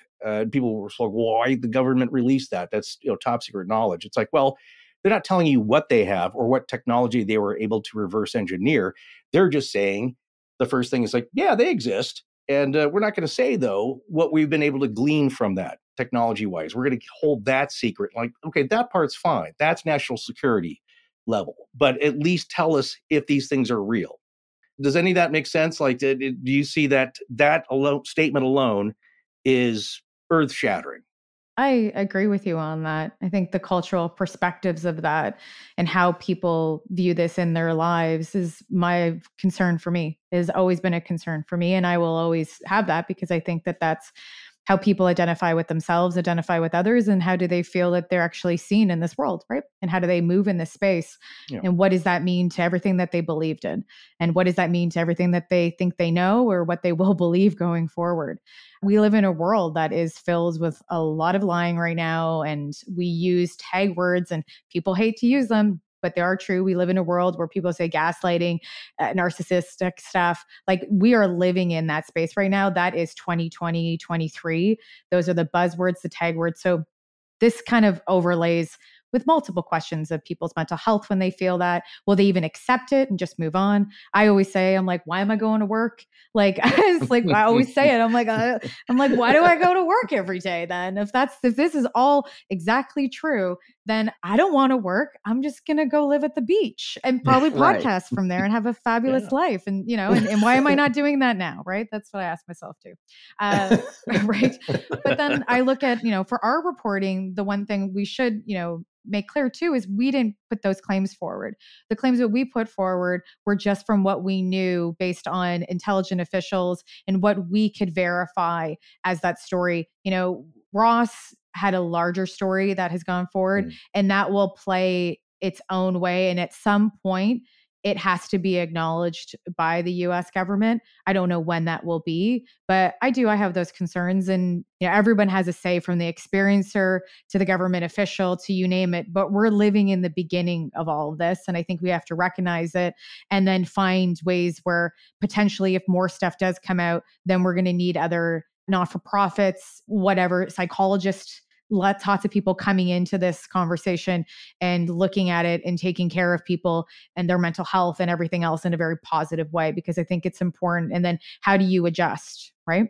And we'll see. We just have to wait for the government to catch up, because a lot of people won't believe it or won't believe any of the claims until there is confirmation and full evidence and proof that they can actually see, touch, or that they can read for themselves. So we're waiting for that. And I think we wait for that to happen before anybody makes any drastic moves or believes anything at this point. I think you just have to wait for that to slowly happen. Yeah, I'll only add, of course, building on Forrest's position there, that, it seems almost like it's kind of been an open secret. And it really has. Again, I go back not to things Grush has said or anything like that, but to those FOIA requests from back in the 80s when Cause had been filing these requests, and the NSA acknowledged then, whether they do now, that they had information about this. But again, if well, my friend George Howard would always say, and many have, in fact, past is prologue.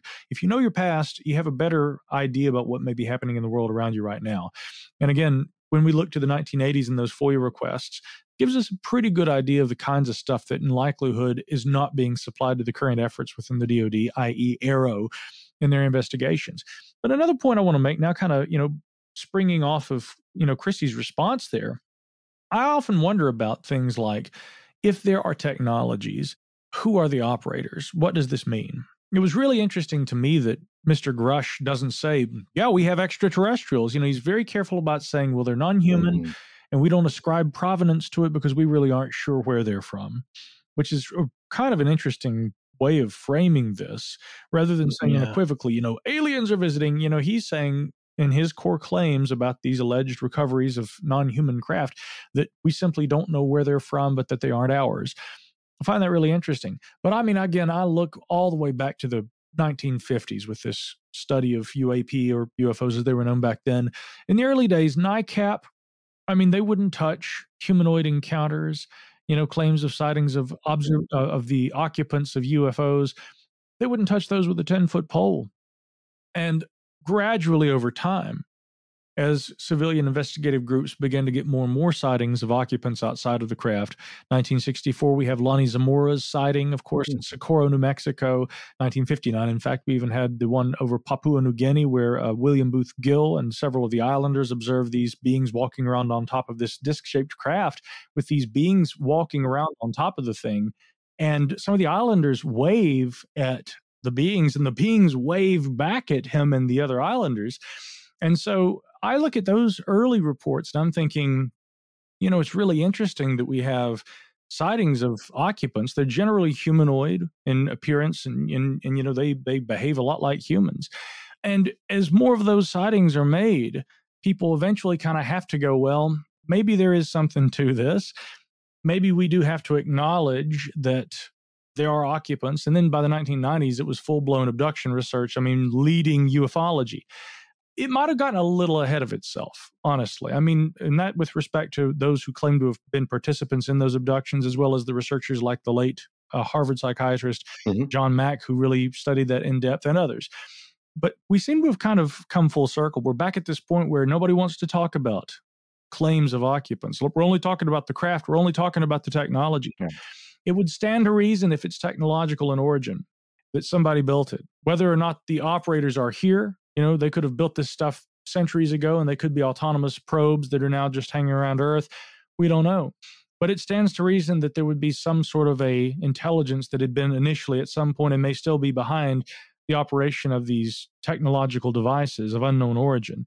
And so I would say it's not crazy to cautiously look at the claims of pilots as they've been phrased in recent days, and maybe even to be thinking in terms of on down the road, if there are occupants contact initiatives.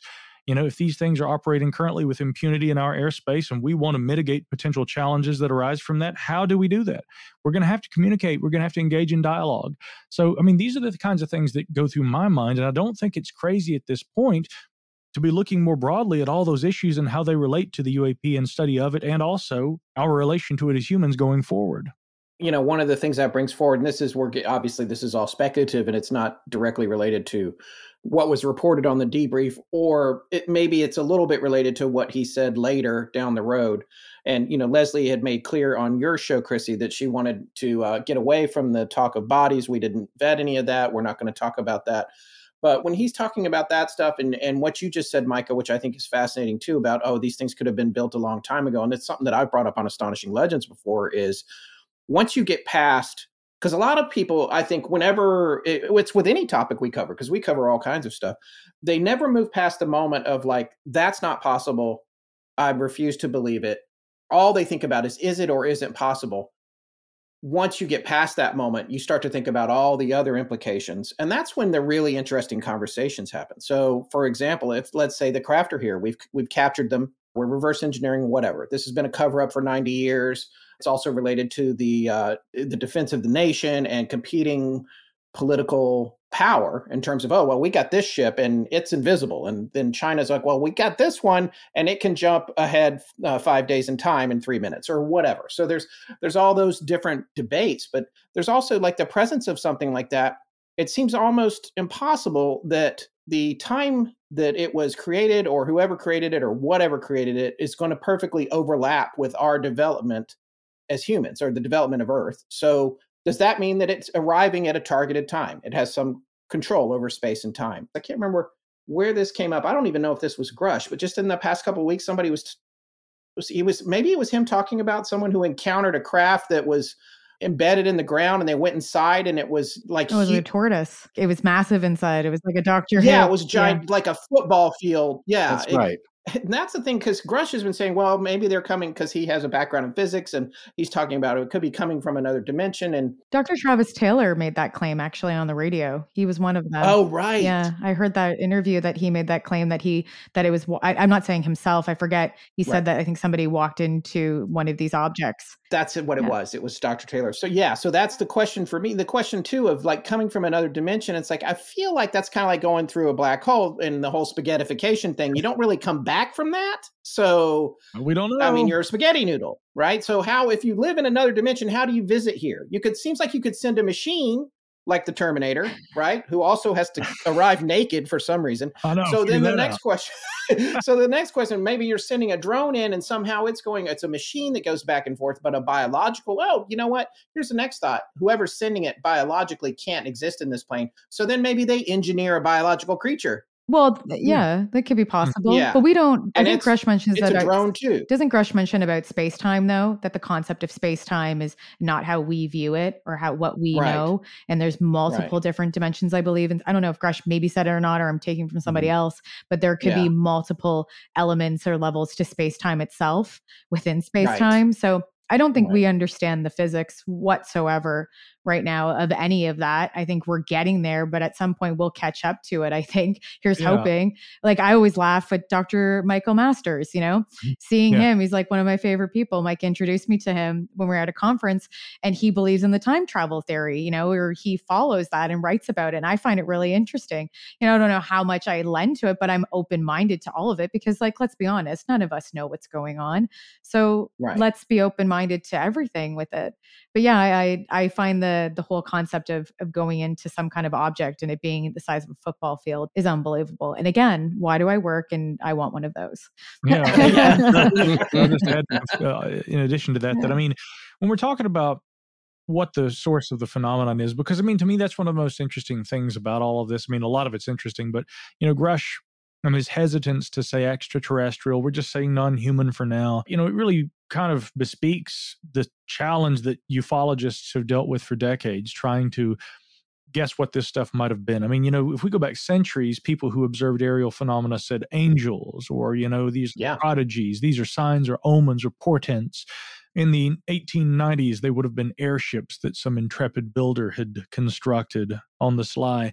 And he was landing in places and asking for water and for bluestone that would help him continue the operation of his clandestine vehicle. In the early part of the last century, these were probably ghost planes. They were certainly had to be aircraft of some kind, since we now have those now. But we didn't know who was flying them. Foo Fighters during the Second World War, possibly some sort of new German technology. And then, of course, there was the suspicion during the 1950s that the Soviets had this technology. And as time goes on and the theories get stranger and stranger, is it extraterrestrial visitors? Well, it could be interdimensional visitors. Or maybe, as John Keel said, ultra-terrestrial visitors. Like Dr. Michael P. Masters, Chrissy points out, his extratempestrial hypothesis. Could these be time travelers from the future? Here's an idea. What if they're time travelers from the past? What if there was a significantly advanced civilization that at some point long ago reached, the apex of their capabilities, invented time travel, and they traveled to the future, and we're encountering these denizens of the ancient universe from long ago? What if they're from outside the matrix, and this is what the operators look like when they interface with our reality, our simulation that we as humans operate within? I mean, any of these possibilities are technically still on the table. Some would say that good old-fashioned flesh and blood extraterrestrials seem more likely, but the bottom line is we just don't know. What about McToney's and the crypto-terrestrial idea? Something that could somehow have been hidden right here in our midst on Earth, perhaps for eons. I'm open to all possibilities, and I am an advocate of none until further evidence presents itself. Right. I echo what Micah says. I also think that you were talking, Forrest, about humans being affected by them negatively. I think that's a conversation that we might actually have a lot more data on that through different government, like from Project Blue Book to you name it, to government databases that have been researching UFOs and cataloging this. So I think the question is, we need to go there too and ask them, what information do you have about health effects, people being injured, contacts? Let's start there, because I'm assuming, this is just an assumption, but from what we've heard in the past, they probably have that. So let's go there and then work back. And also, why isn't it multiple actors? Why does it just have to be one? Right. And then I personally think, though, by the time I'm probably dead, or maybe time traveling and coming back, that I will, we won't know. I think by the time we figure it out, it will be not even an idea of what we all thought it was. I think it'll be something totally else. I don't know if we're capable of understanding it yet.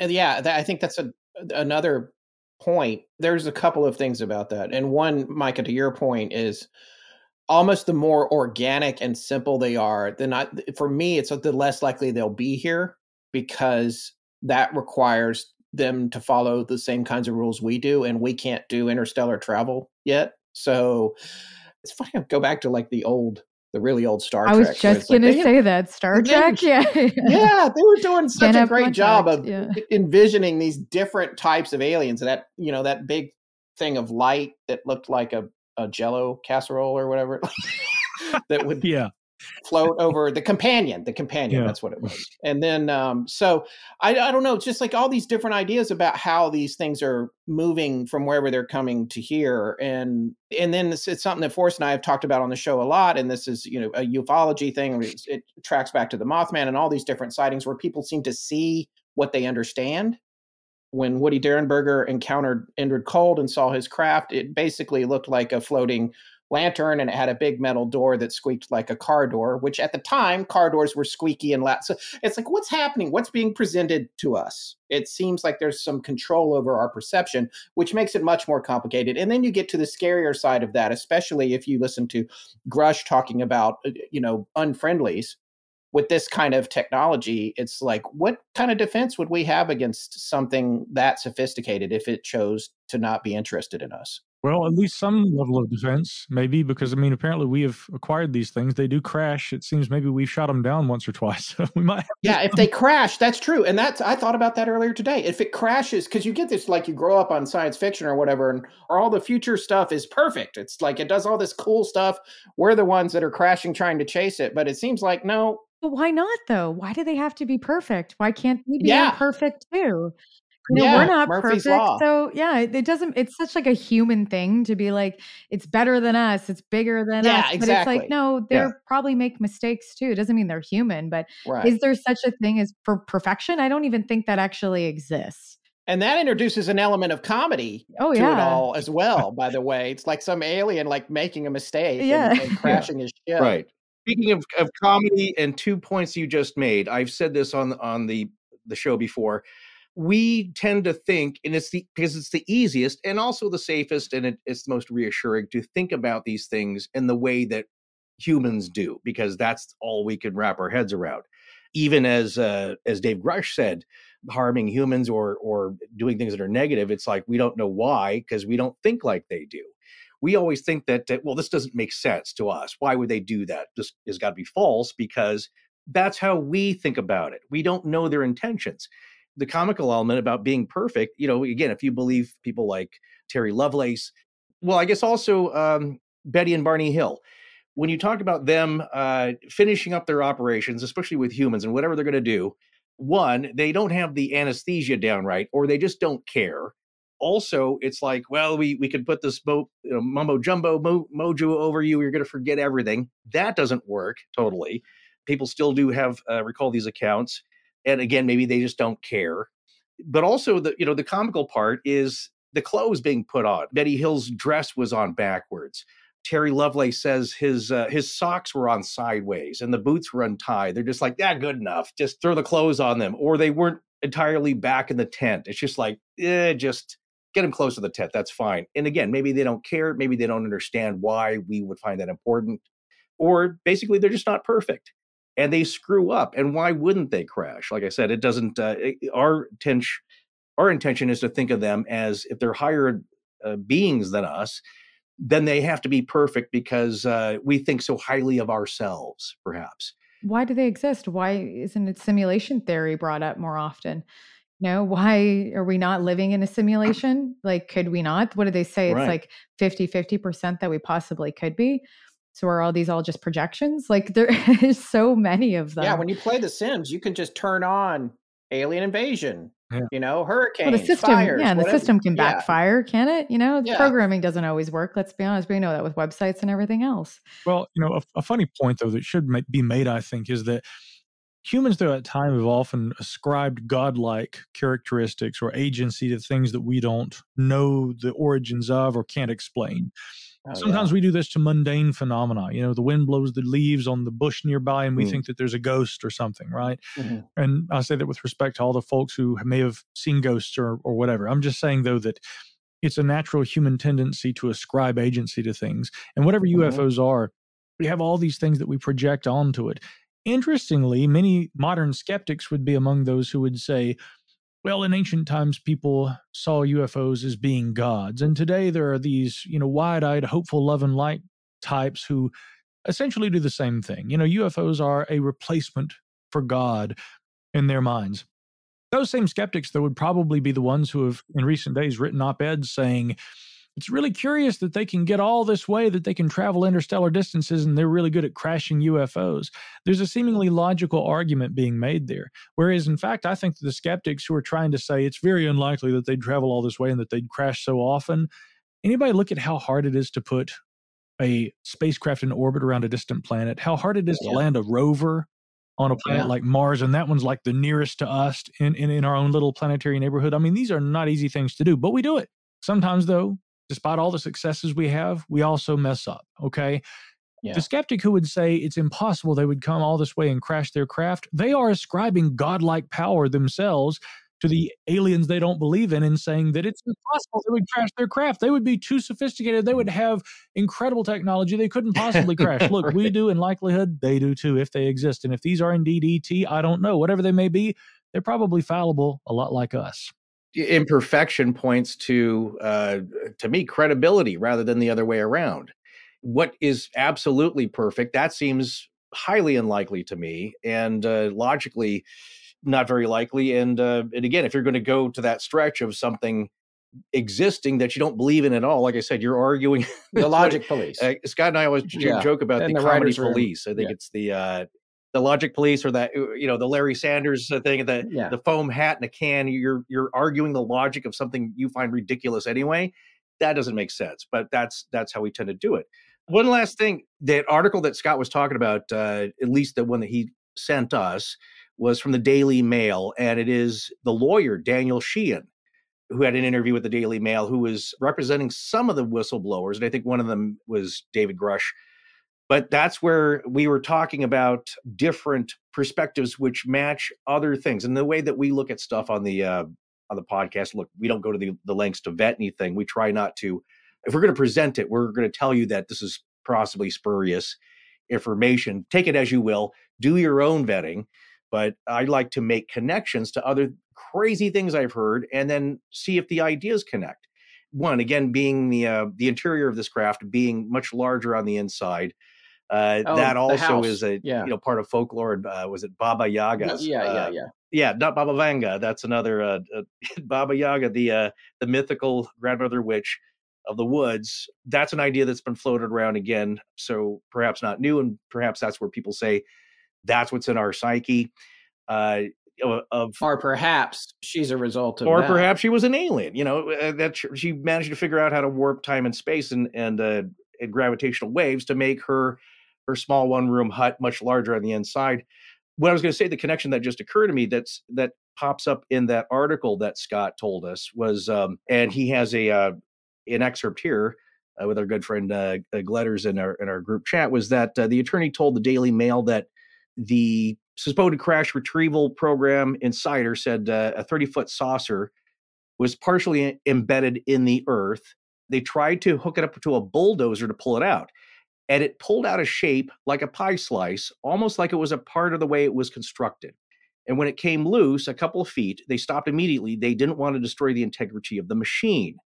And then it goes on to say that a guy had to go into it. He got in there, and it was as big as a football stadium. It was freaking him out, and it started making him feel nauseous.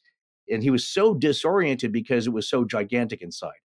Now, the connection I want to make to that concept is that, again, once we've got a puzzle piece that we know is solid and we can build upon that and start to find the corners of the big waterfall picture that we're trying to construct of this jigsaw puzzle, and we have something solid, it's like it calls into question the veracity or possible truth of other spurious things like the Carrot Report. It was at the Center for Advanced Research and Extraterrestrial Technology. I think the CARET, and that's been floated around since the 90s. Is where did this come from? Have you covered that before, Micah? Yeah, I remember when those documents came out and the alleged photographs of these unusual UAP, these spindly-looking kind of the things.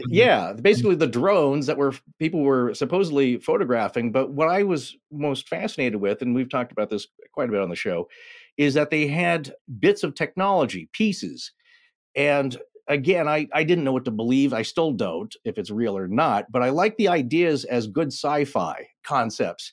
And then when you read about something like this, well, one of the ideas that was in the Carrot Report is that apparently one of the pieces of technology that they recovered from just such a thing as we're talking about now was like a dynamo, and they figured out how to turn it on. Once it turned on, all the pieces that they had that were recovered suddenly flew into place and constructed a partial ship. And the pieces that were missing were missing. Imagine, as I said before, like a broom handle that has a section in the middle cut out, and you're missing the middle piece, but the straw part and the end of the handle come in place. And then I started wondering, like, well, that's pretty clever. That's a way of construction, because what would you expect? Well, people would say, well, there's no wires. There's no nuts and screws and bolts. There's no plexiglass. It's like, okay, now you're back to thinking in human terms. What's a smarter way of doing this? Well, you have a ship that's constructed maybe in like 8 pie slices. You turn something on and zoop, it all comes together. It's airtight. It's intergalactic, transmedium. That's a smarter, more elegant way of thinking about this. And us saying, like, well, that doesn't make sense. We would never build a ship like that. It's like, you're not thinking big enough. So that's just to say, once more of these ideas start to come out and you start to hear things from people like Dave Grush, and it's like, that's an interesting idea. And I also heard it with this other account from somebody else that everybody just passed off as being a wacko. Now maybe that's not so crazy. Yeah. Well, I think we have to look at theories though, too. It doesn't mean that basic elements of things that happen, we have Newton's law, there's multiple. It doesn't mean that there's so many other theories. I talked to someone today about quantized inertia, and I was like, before I came here, and I'm like, my mind is like, it's like blown. And it's a fringe theory that they're looking to prove into practicality, but using something that's actually practical as a quantum drive. And it's like a thruster. And they're putting that on a SpaceX mission coming up in October.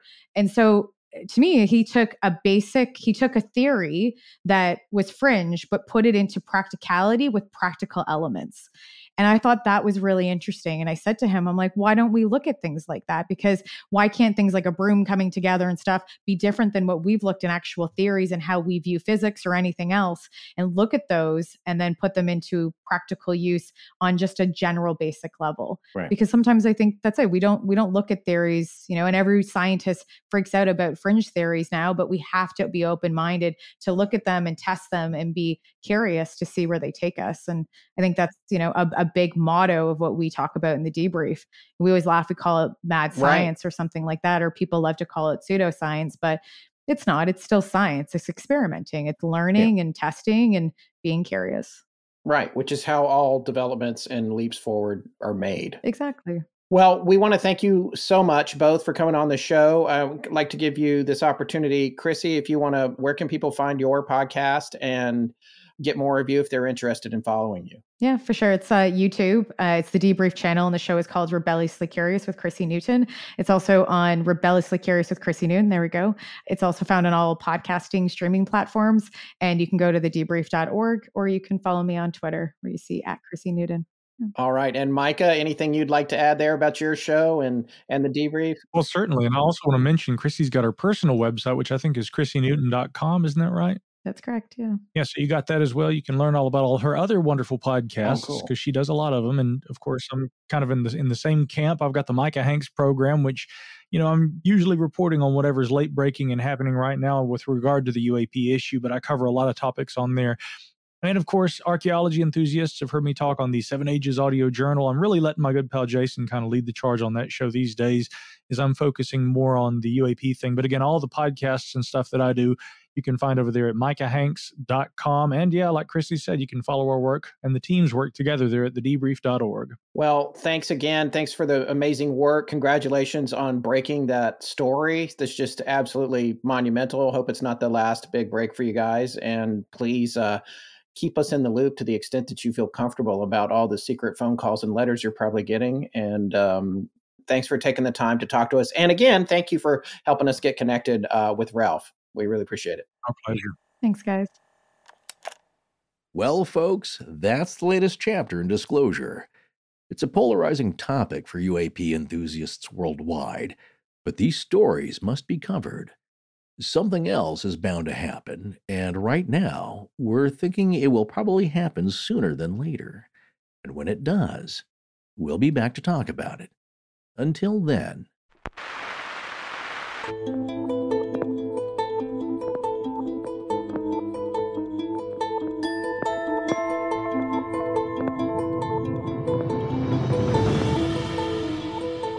That's going to wrap up our show on the Dave Grush story. A very special thanks to Ralph Blumenthal, Micah Hanks, and Chrissy Newton. We're dark for the 4th of July holiday, so our next show will be on July 22nd. We'll be doing some extra Junk Drawer live on video shows at patreon.com/astonishinglegends in the meanwhile, if you can't wait until then to hear us or see our made-for-radio faces. Astonishing Legends is edited by Sarah Voorhees-Wendell at VW Sound and co-produced by Tess Feifel, who is also head of research and the social media manager. Our technical producer is Ed Vicola, or as we call him, the Mechanic. Special thanks to our announcer, John Bolin. Hi. I'm Heather Olson. My name is Jenny Cheng. I'm Shri Cardoza. Spelled J-E. I understand. T-H-E-R. This is with no implied promise. Space. Compensation. O-H-L-S-O-N. Our theme, which is available as a ringtone, was composed by Judson Crane at foundermusic.com. All other music and sound design for the show is composed and created by Alan Carestia. Our logo was created by Tommy Beaver Design, and our animated graphics for social media and YouTube are done by Joshua Sloan at deadstreetproductions.com. Every episode going back to September of 2020 has a transcription available on its corresponding webpage at our website. Earlier transcriptions can be made available upon request to astonishingcontact@gmail.com. Astonishing Legends would not be possible without you, our listeners. Visit our store at astonishinglegends.com or interact with us and other listeners on Instagram, Twitter, Discord, Facebook, and YouTube. You can also visit us at patreon.com/astonishinglegends, where patrons have access to additional bonus content, including the Patreon exclusive show, Astonishing Junk Drawer, which is available every week. The main show is not. No part of this show may be reproduced anywhere without permission. Copyright Astonishing Legends Productions. Good night.